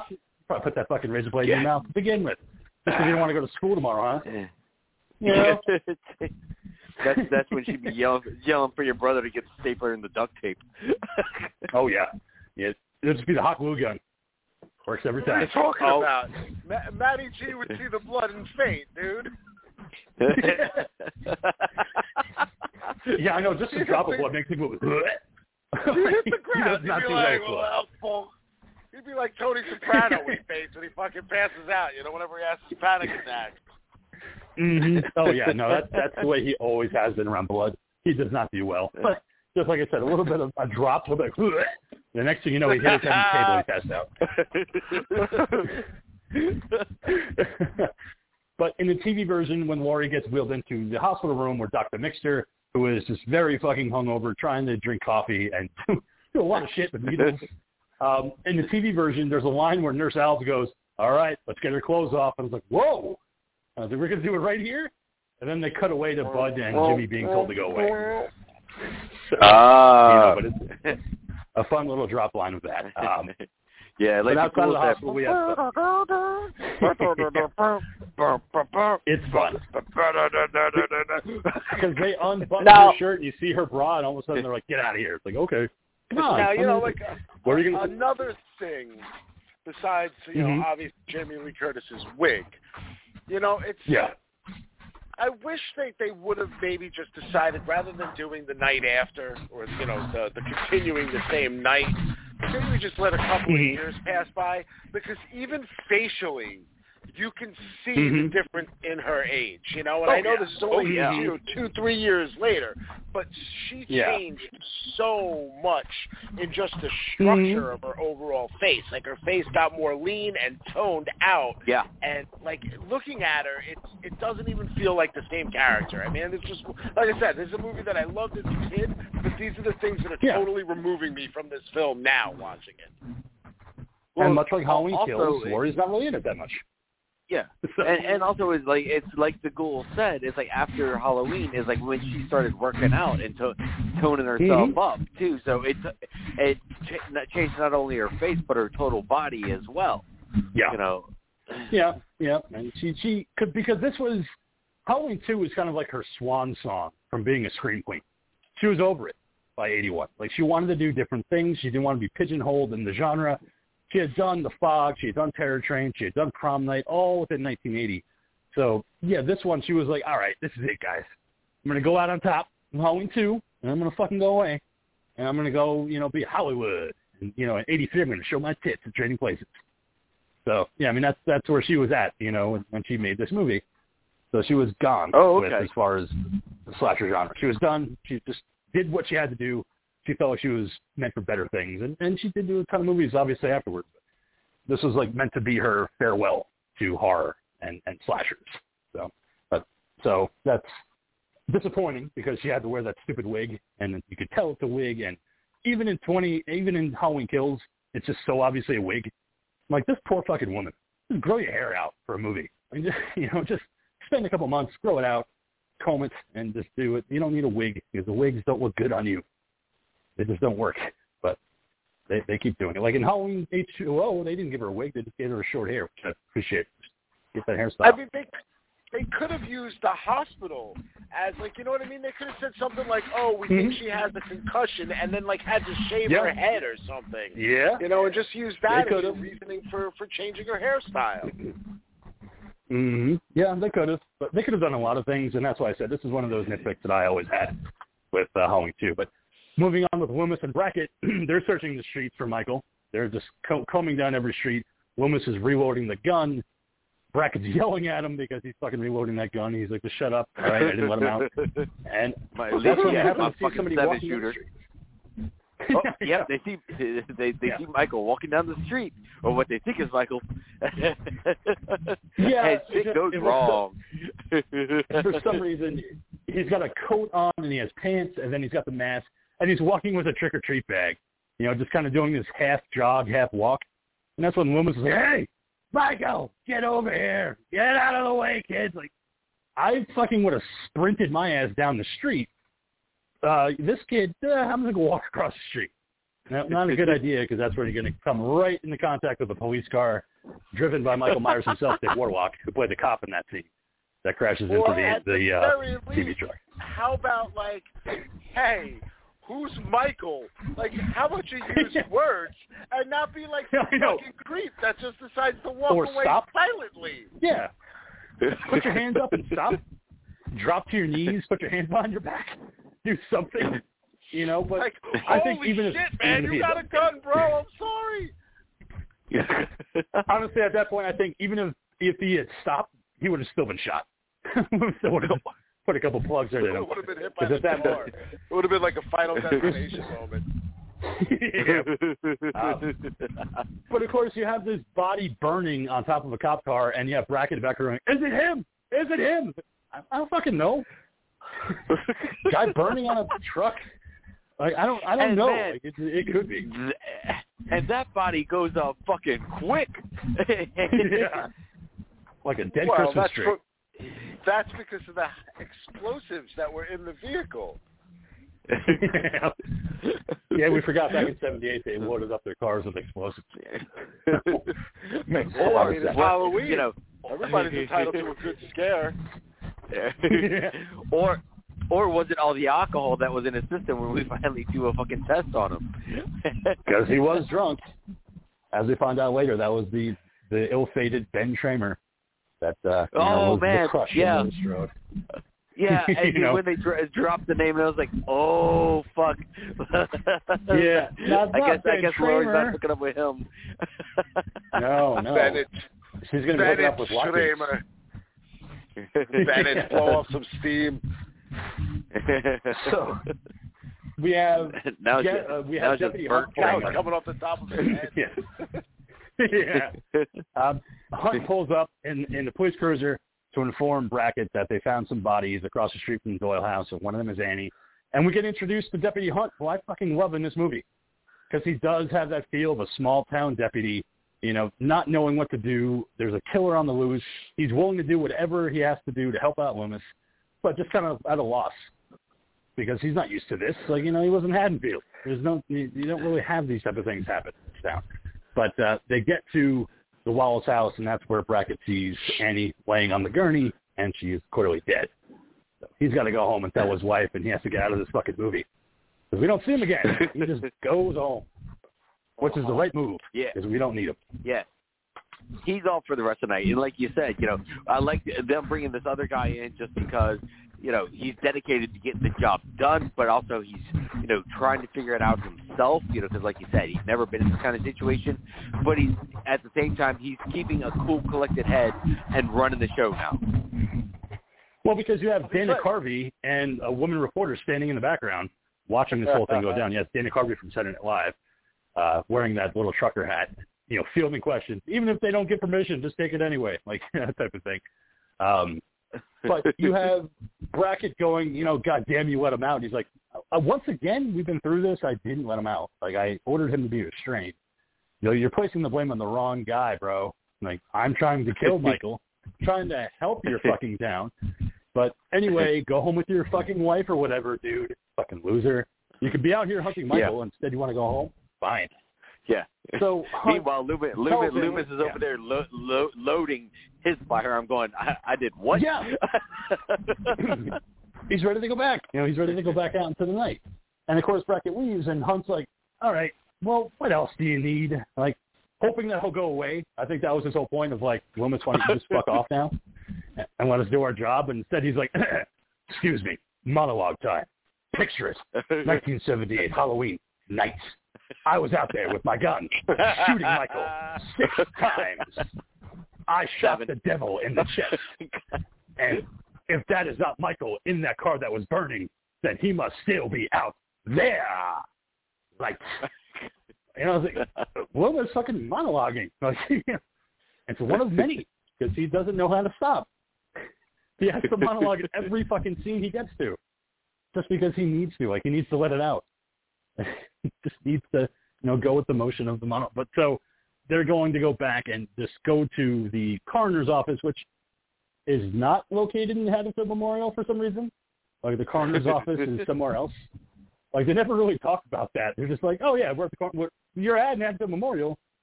Some shit's going down. No, they're at another hospital. They're at the other Haddonfield Memorial.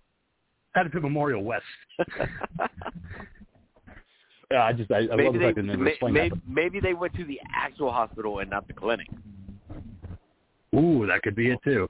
So sometimes they call it the hospital, sometimes they call it the clinic. It's all the same thing. Yeah, they do. But they call it a clinic. It's called the hospital, but then they call it a clinic. Yeah, it's so weird. We get introduced to Nurse Karen, who is the love interest of Bud, the EMT driver. She's driving home Darcy from a Halloween party. And for horror fans, if you kind of look closely, you can see that that's Eddie Benton, a.k.a. Anne-Marie Benton, from Prom Night from 1980. Anne-Marie Martin, rather. So she was in Prom Night 1980 with Jamie Lee Curtis. So that's kind of a tedious connection, but still fun that she came to do a little bonus scene, for Halloween too. But she gets driven home. Karen's showing up late. Meanwhile, we have an interaction between Janet and Bud that I love because Bud's just talking and having fun, smoking a joint. Oh, my friend saw Michael Myers in the field behind the Lost River Drive-In. She said he was so scary. Your friend's full of shit. He didn't even get till last night. Well, you don't have to curse so much. I think the word you just said is either hell or shit or damn. Sorry, I just get hook up a lot. Like, oh, okay. Well, I'm out of here.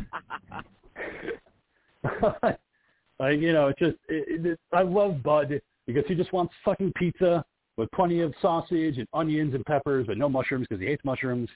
Meanwhile, Jimmy has fucking fallen in love with Laurie Strode and wants to marry her as soon as she gets out.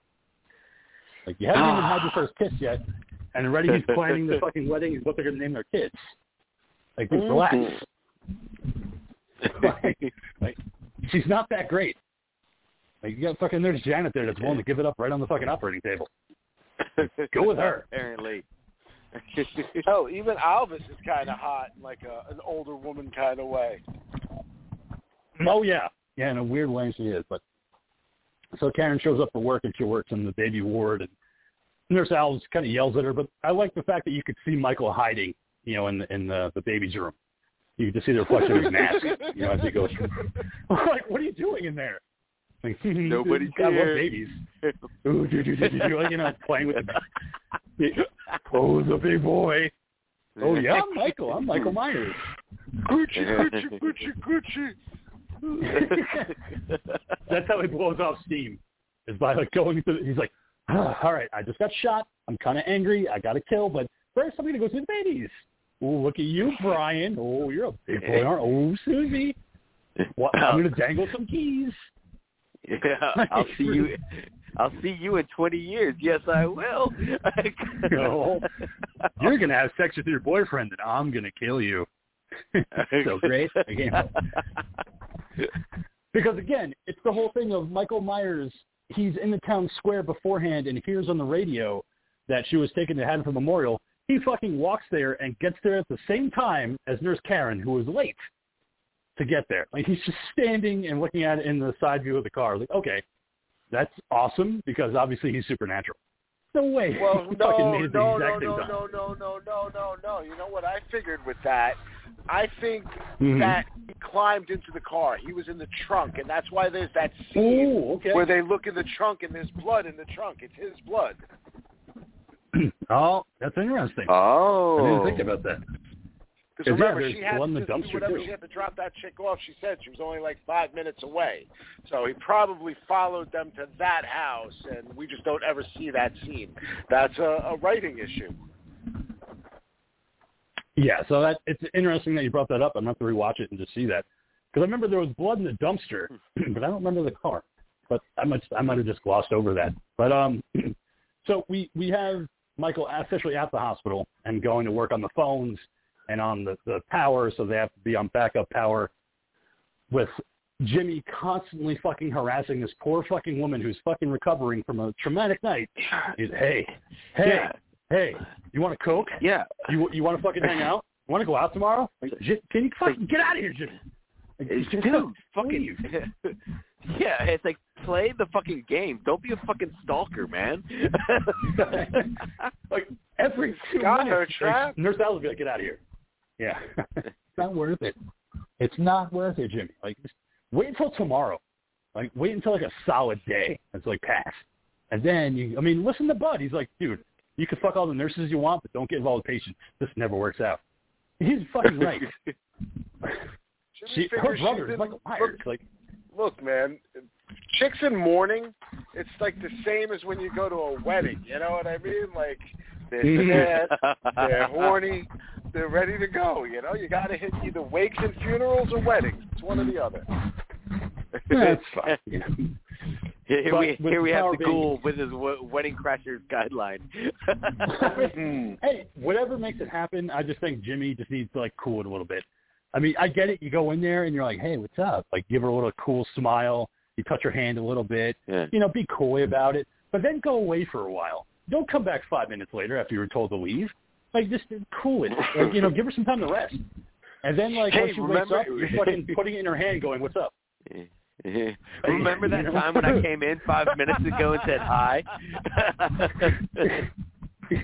Yeah, I got you that Coke, so I think you owe me a little bit of a handy or something. Like, but wait, like an hour. Like a solid hour, so the stitches have a time to adjust. He's just going maybe a half hour with the Diet Coke, Oh, that'd be nice too. Yeah.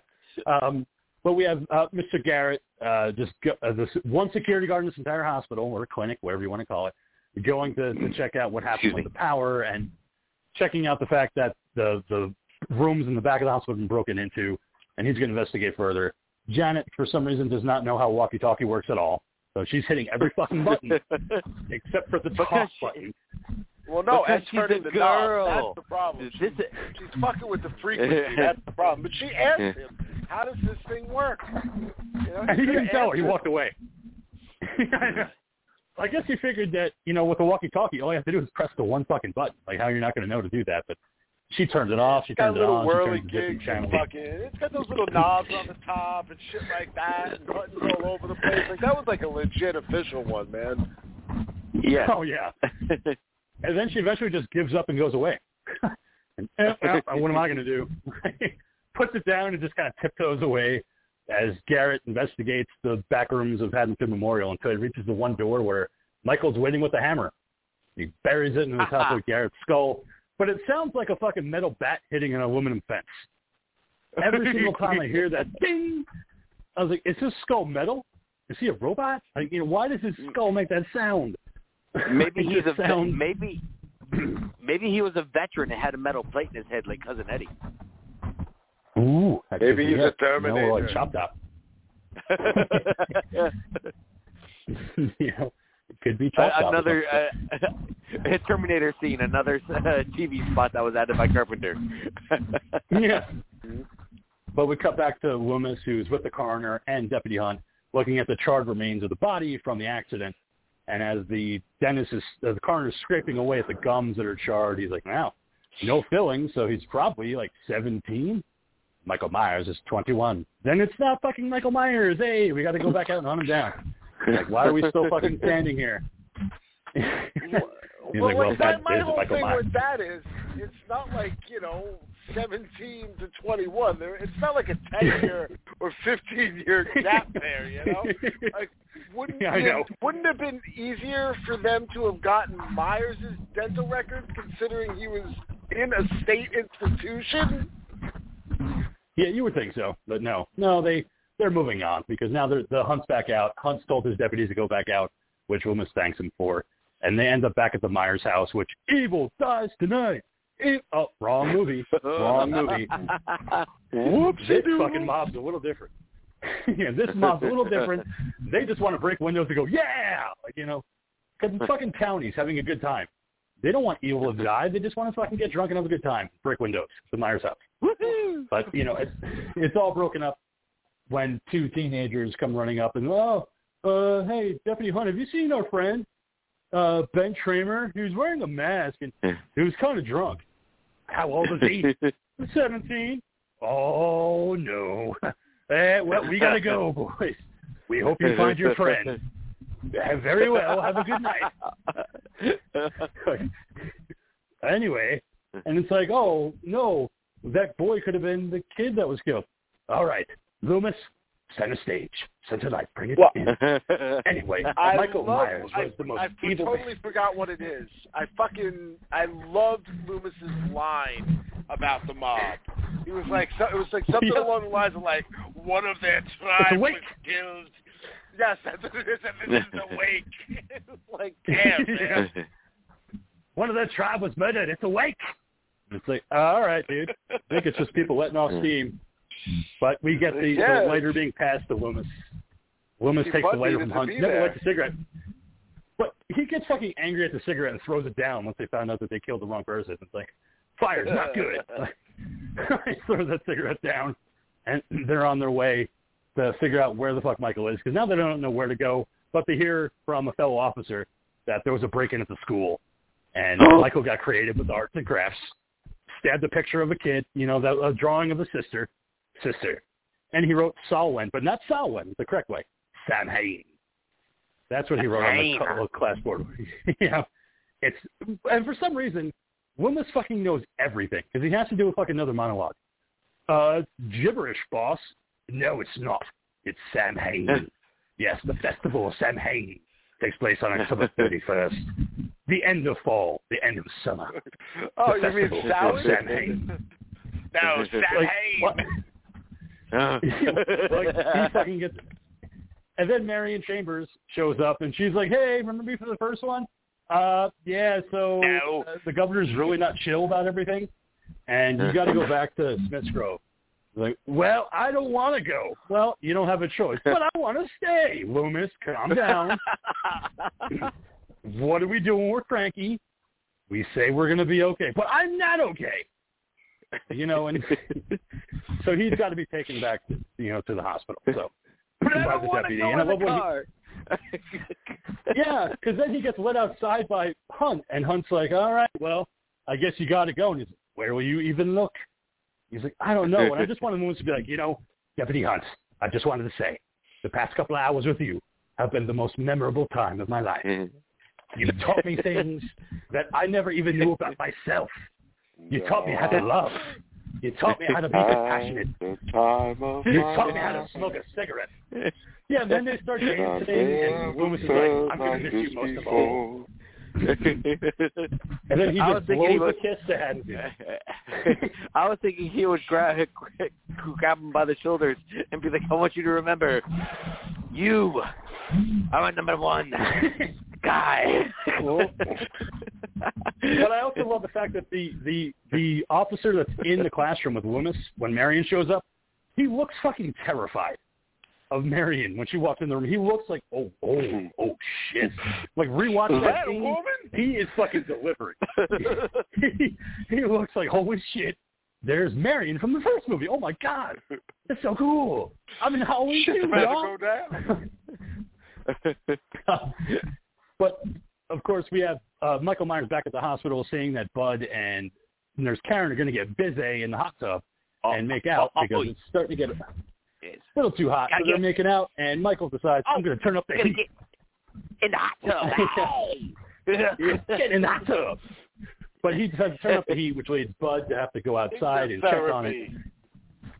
Yeah, it's finger something. You want a finger somewhere. But not tonight because it gets too hot. But, yeah, I know. In the butt. So we have Bud getting killed off screen, being strangled to death, and we have Nurse Karen getting the towel on. Oh, come on. Hey, Bud, like, let me suck on your fingers that for some reason taste like blood and are all dirty. This is okay. Want to go to breakfast later? Why aren't you talking? Why are you just breathing heavy? And when did you get coveralls? Oh, my God, it's not you. Oh, my God, it's Michael Myers. Like, no, it doesn't really happen like that. She just kind of goes, oh, no, and gets started to get dunked over and over again until she is dead. Which makes no sense because Michael's hand isn't burned because I guess he's evil. His hand can't burn. Yes, evil incarnate. He can't be killed. He can't be burned. Meanwhile, Michael's we have our nurse here. Michael's hands are perfect. We have our nurse here getting done like a pack of ramen. Just slowly getting dunked and done a little bit more and more. And Michael had the devil's hand. And gentle massaging hands. Well, because now, Michael is just like, hey, I got to kill those two. What else can I do? I'll wander around for a little bit and see what else I can get into because I'm such a scamp. And we have Lori getting another injection from Dr. Mixer, but this one turns her catatonic with her eyes wide open. So Jimmy's like, no, to have sex with me. Somebody help. Somebody help her bring her back to life. She was going to do it. I brought her a Coke. That you never saw me bring her, but trust me, I did. It'll be in the TV version. But, somebody's got to bring her back. So they are sending Janet to go find Dr. Mixter and figure out what happened to her to make her this way, because obviously she had a reaction to the medication. But when she goes into Dr. Mixter's office, the shower's on. Uh-oh. Dr. Mixter isn't around until she finds him in his chair, and she does what I love in 80s horror movies. Dr. Mixter, are you okay? Miss Dr. Mixter? Oh, you're not answering me. You're just kind of sitting there. And then she has to touch the body so it wheels around, saying that Mixter has been stabbed in the eye with a syringe. And Michael, with all his surgical knowledge that he gained in one night at Haddonfield Memorial, grabs her and stabs her in the temple with a syringe filled with air. So he's reading some textbooks. He's figuring it out, how things work. I mean, I know people say that she was stabbed in the eye. I saw it again today. It's the temple. I don't see it going through the eye.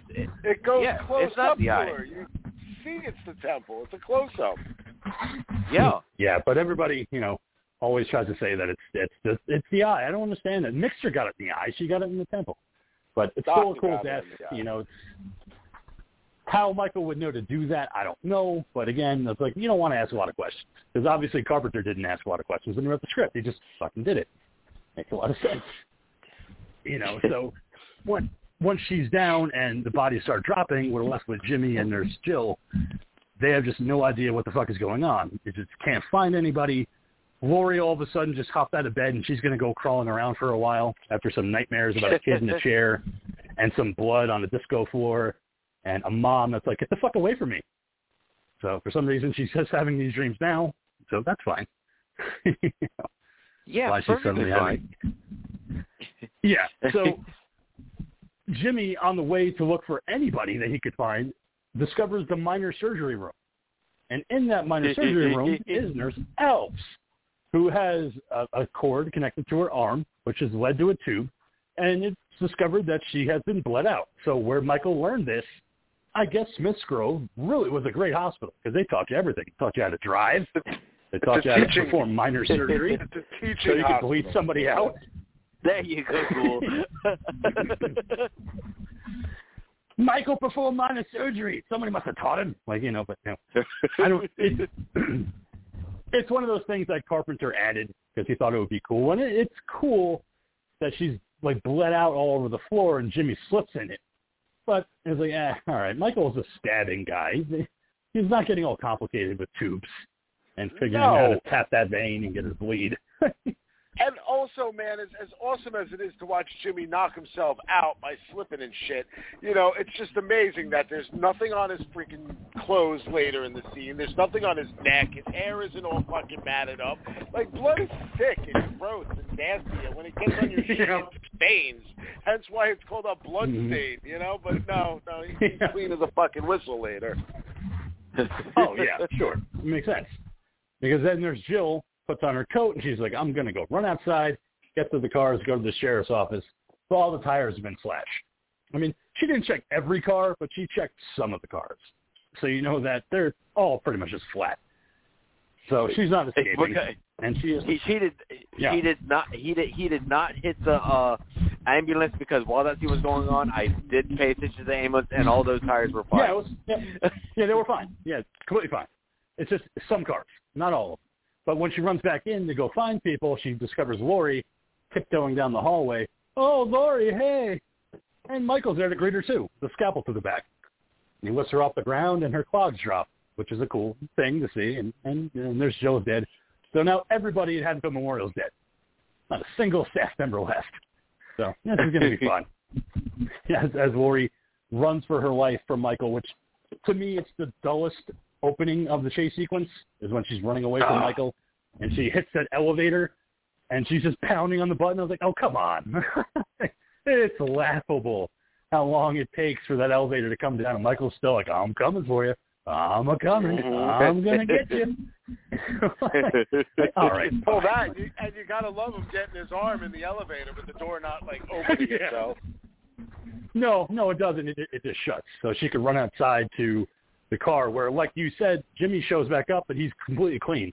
So he took a shower, got dressed, and then ran outside. The only collapse on the car horn. So I was like, yeah, there's no blood on him. What the? Oh, yeah, whatever. Obviously, they didn't care either because they didn't reshoot it. But as all this is happening, Loomis, being let out of town by the marshal, discovers from Nurse Marion that there was a file that was secret and it was sealed. And for some reason tonight they decided, let's open it. Why not? Like, Michael's already out there.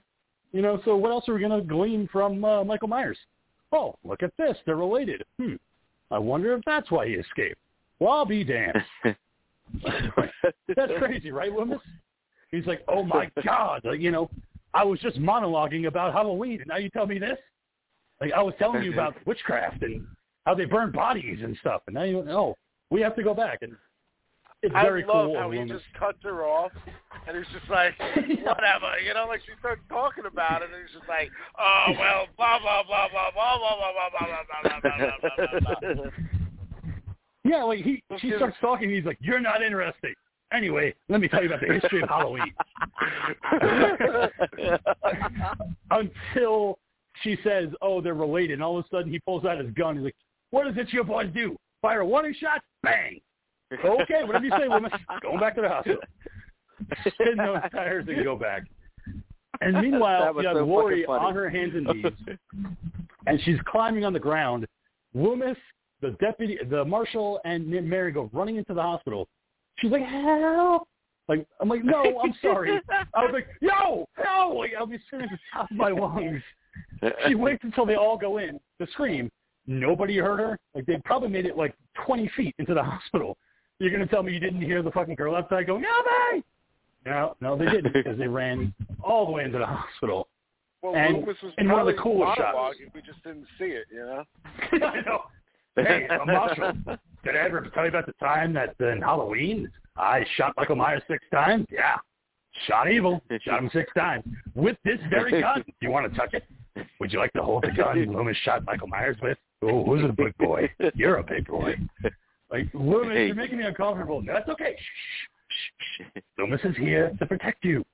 That's what Loomis is here to do. Now touch the gun. Let it happen. Just let it happen.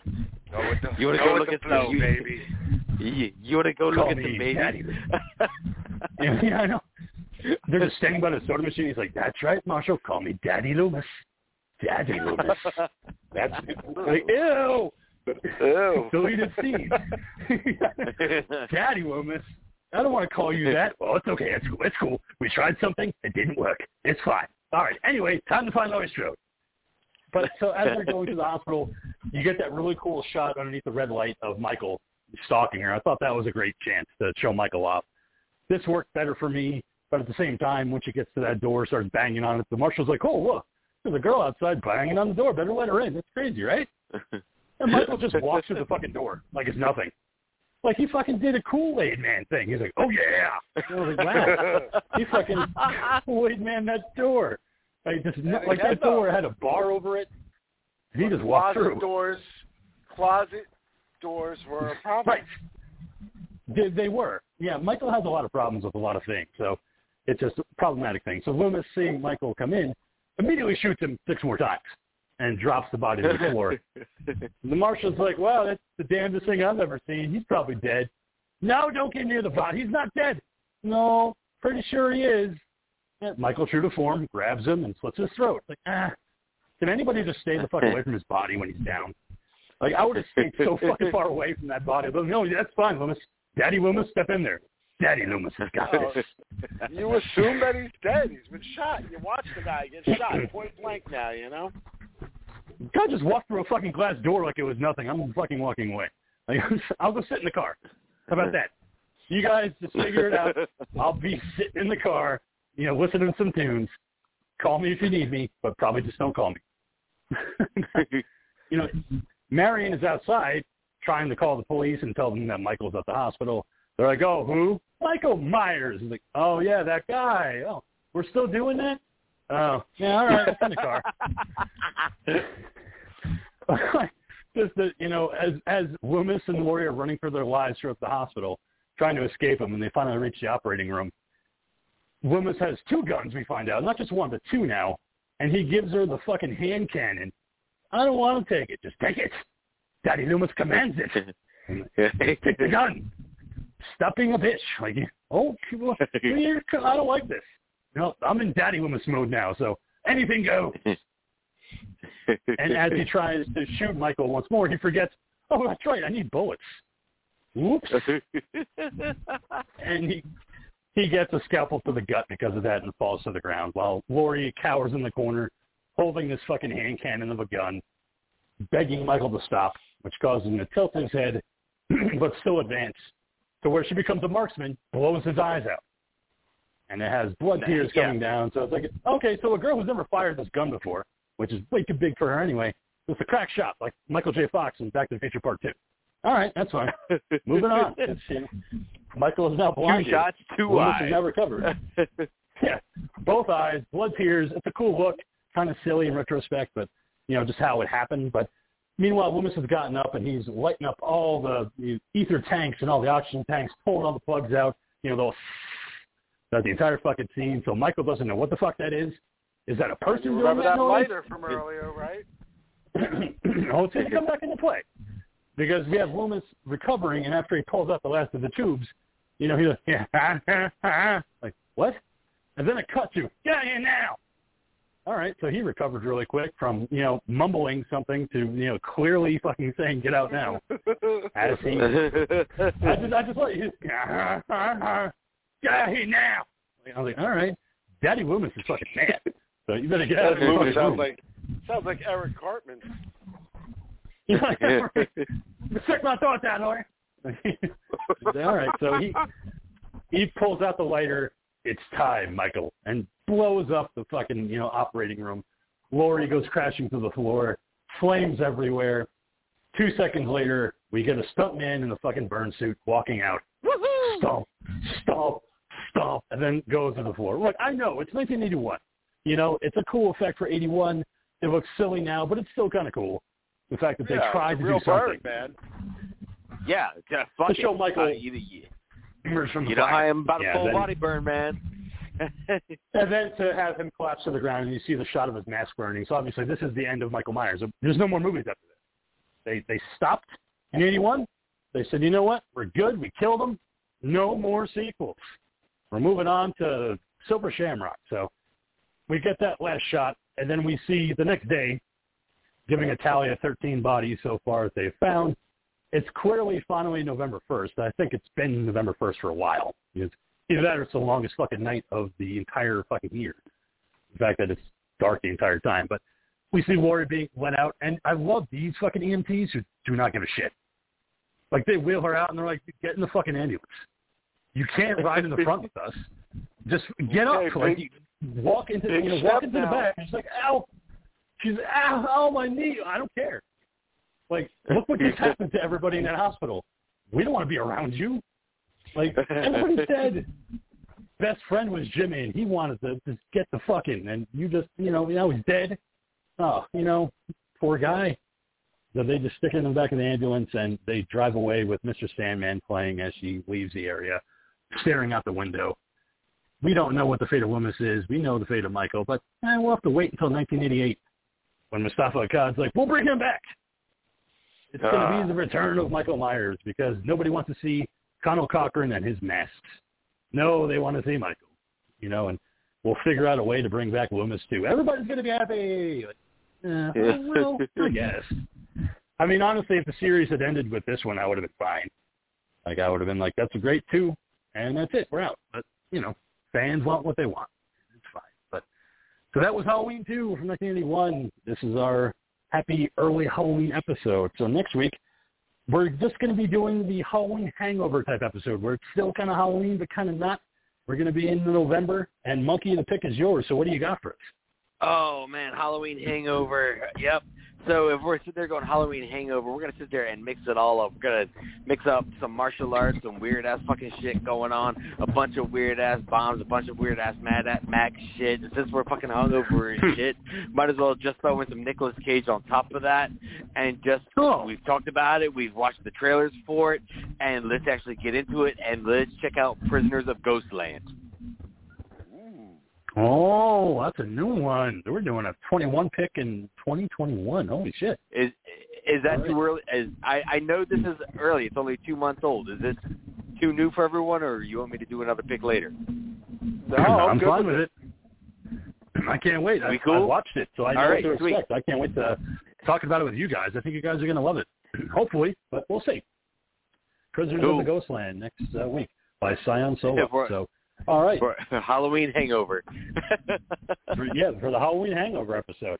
All right. So, Monkey, thank you so much for joining us to celebrate this Halloween a little bit early and send yourself off. Yeah, man. And once again, thanks for listening to tonight's episode of Talking Terror. Happy Halloween. Everyone stay safe out there. And good night, everybody. All right. And Ghoul, why don't you go ahead and sign yourself off? Stay scared, everybody. Stay scared. So, yes, we'll be discussing some Rage Cage next week. And as for me, I'm your old pal, the King of Horror, Andy G, saying thank you so much for listening. Happy Halloween out there to everybody. Enjoy the holiday, whatever you do, wherever you go to a haunt, whether you trick-or-treat with the kids, whether you watch some horror movies. Just make sure you have fun because it's our holiday where we could be fucking weird and we could be silly and enjoy the day. No matter how old or how young you are, just enjoy it. Keep America strong. Watch horror movies. Hail yourselves. Hail Odorous. And we'll see you next week for Prisoners of Ghostland.